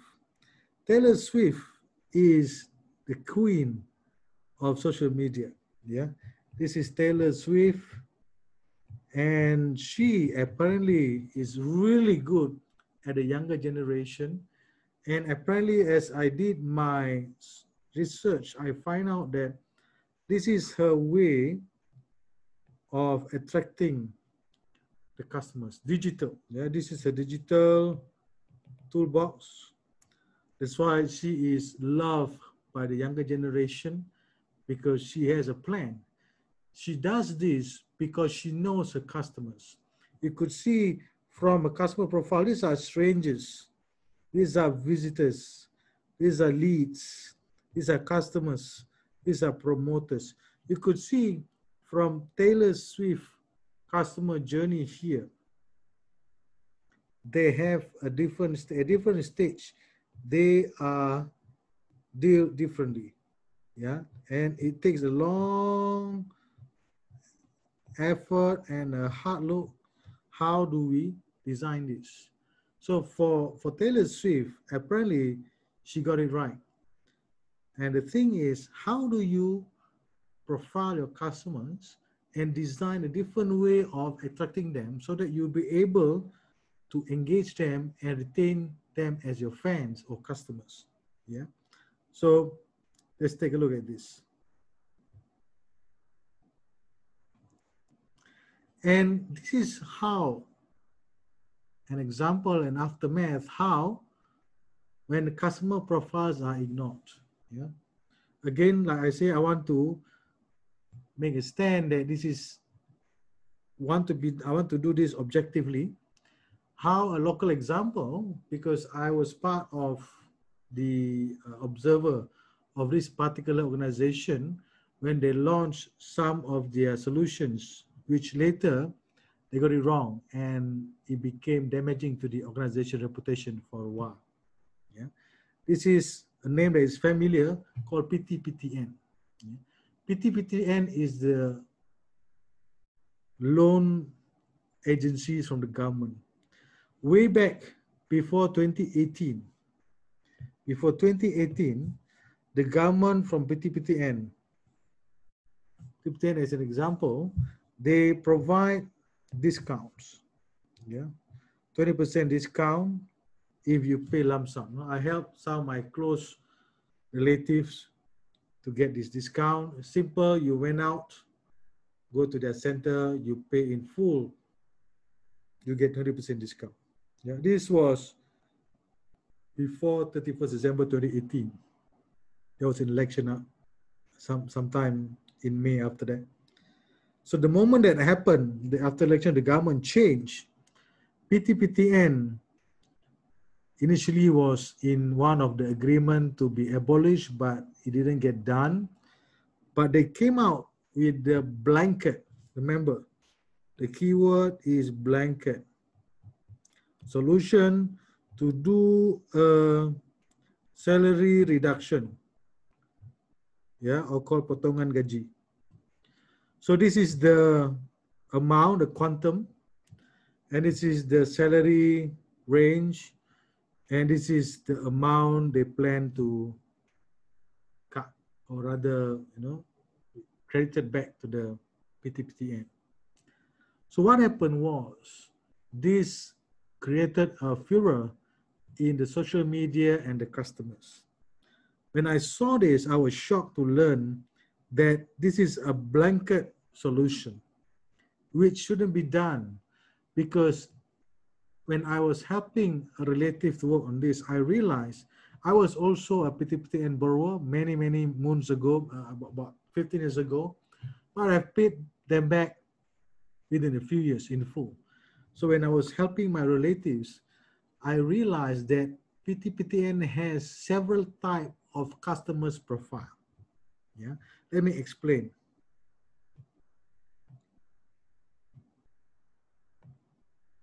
So this is some of my old posting about what I saw in PTPTN, and it happens to be, if you could see that, this is my posting back in 2018.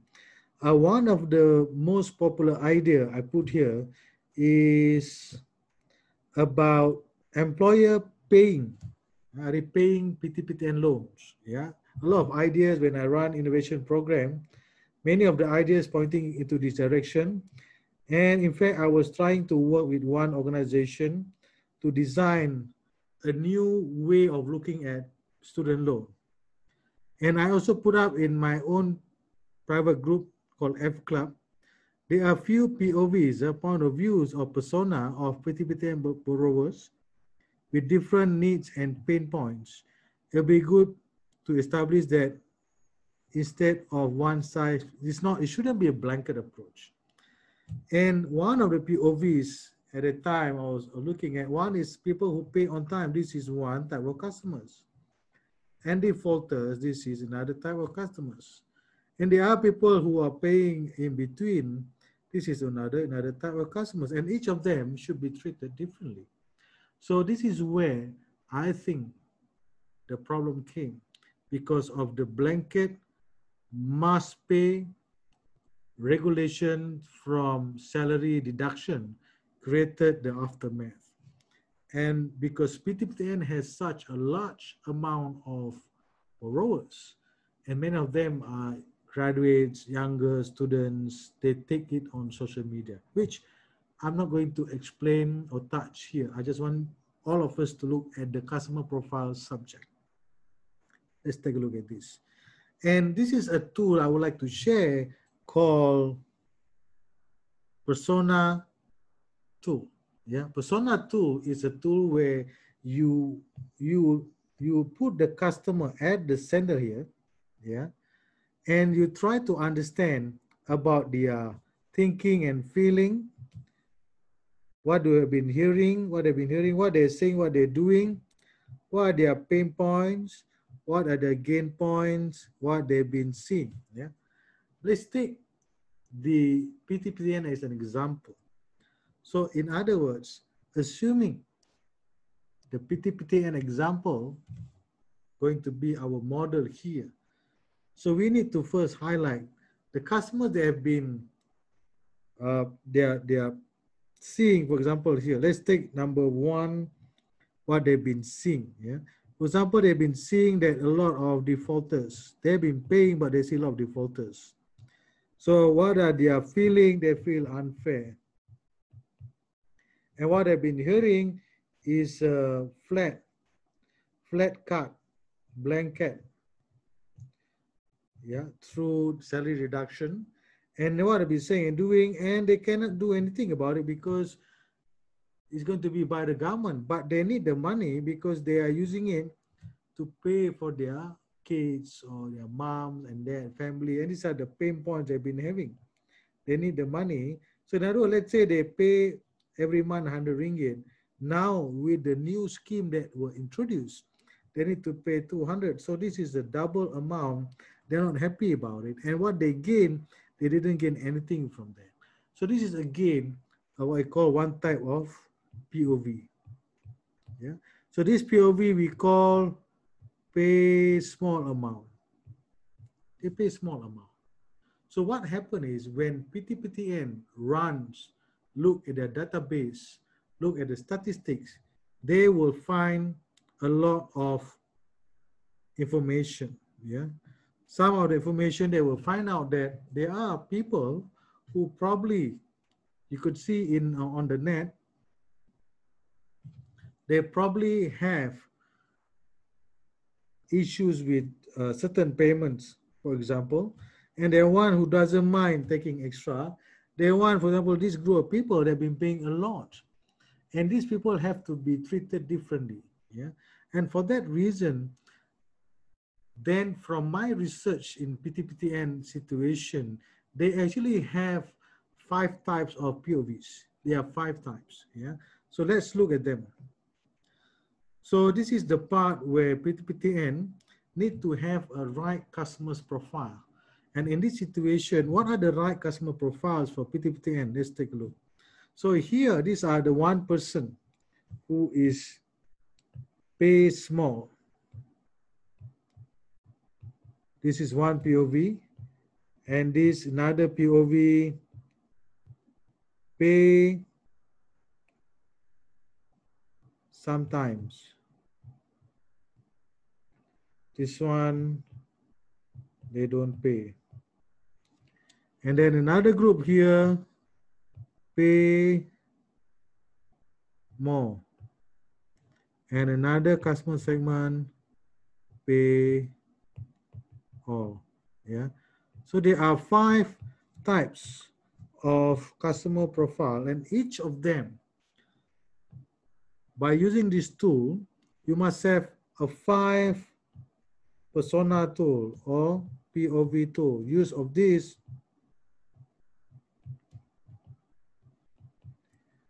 each of them, you're going to create one for them because each of them has to be treated differently so that you'll be able to generate a better solution for each of them. And the moment they do this, the moment I do this on research for PTPTN, I realize that the one that they really need to penalize is probably this one, which probably a smaller group, probably I think this one, I think within 20 to 30%, maybe together with this one, 40%. I'm not sure, I don't have the right figures, the updated one. And the rest, they should maintain. In other words, if ever an organization like PTPTN would like to penalize or ensure stringent payment, they should have that scheme only for this group of people. Yeah, take their passport or disallow them from traveling and all that. Make sure they pay online with all the schemes, you know, salary deduction or whatnot. Yeah, all these group of people. And only then this group of people feel what we call fair. If you are in that situation, what would you do? What would you feel? You have been paying and yet you've been penalized. And that is not something that would deem fair. And in the modern society, fairness is key. Honesty is key. Yeah? So these are what we call the tool POVs and persona. You can use this tool at any time to look at your customers. So how would you use this tool? For your current customers, you use the same way. So in your current customers, after the MCO, you want to find out their pains and what are their gains that you could be offering to them. You want to find out what are they thinking and feeling, what are they seeing. Now, how can you support them? And then what they've been hearing. And by doing this, you'll be able to have a few more customers, new customers that you probably never thought of establish, and probably these customers will require different kind of solutions, different kind of services they never thought of. Take for example, in the MCO and PKP, you know, the easiest example for an F&B industry, they probably have a great food. This is their customers. But the moment the PKP arrive, they realize that their great food is not enough. They need someone to deliver the food. And this is a new delivery type of customer who buy from Food Panda, for example, who buy from Grab, for example. So what if this F&B restaurant or hotel didn't see this new need? They will probably be losing a lot more businesses. And on the other side, they have more people here that probably buy more of their food through the delivery. They probably go for catering. It's probably a new way, new customer you never thought of, because they like your food here. The moment after the PKP ended, they want to buy your catering. So this is again another kind of customer. And remember what I said earlier on, expand our reach to the customers that have been buying from us. Look for the adjacent customers around that area. Yeah, in other words, if they've been buying from you, find a homogeneous customer and approach them. You are likely to attract them and slowly grow your target market later on. You need cash, you need money to grow your business. So this could be one approach that you could take to profile your customers and grow your beachhead so that you'll be able to grow into your customers that you wanted. But again, if the customer that you've been servicing give you enough profit, good revenue forward, you should stay. And probably you can launch another lineup to attract the customer that you always wanted. Yeah. So I hope this has been helpful. This is what we call how do you design customer profile. And I'll be doing another new webinar on designing employee experience soon. How to redesign and reimagine using a behavioral model. This will be something that you should be looking forward for the new normal in employee experience in companies. And the next one will be the Alpha Innovation Team. This will be another one on corporate culture, innovation culture, why corporate culture is dead. Build innovation culture instead. So looking forward for the next session. Take a QR code, give us feedback. I'm learning as well. I wanted to know who has been listening, who has been getting stuff, getting this message, whether they find it useful or not. I'm learning myself. Give us a feedback. And thank you so much. See you again in the next webinar. Bye-bye. So I'm going to take some questions now. I will click stop share and I can attend some of those questions. Thank you. All right. Let me see. Right. Thank you. So I could see some question here from Jason. Okay, Jason. Okay, so Jason asking, what is the ideal number of customers? Okay, they are okay. I think too many would be too much. Yeah, if you could have 3 to 5 persona profiles, that is good enough for you to work on. You can cluster them later on. For example, a digital channel, you have a few kind of digital channel. They buy of certain value, dollar amount, or certain product lineup. So digital is one. Or maybe, for example, like fashion. Fashion, for example, is being disrupted as well. Those who go to the mall, those who buy online, those who like made to measure and stuff like that. So 3 to 5 is good enough. Okay.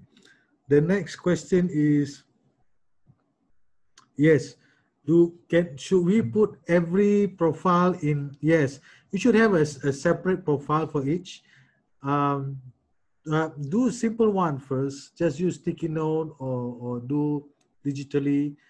You can take the one that I showed just now and do something, but just pause the video and you should be able to copy them. Or later, maybe I can just put in my blog. You can take a look at them later on. Right? Yes. Good. Is that all? Yes, you should bring, okay, who should be doing this? Thank you, Rosanna, for this question. Involve as many your colleague in your office as possible. Yeah.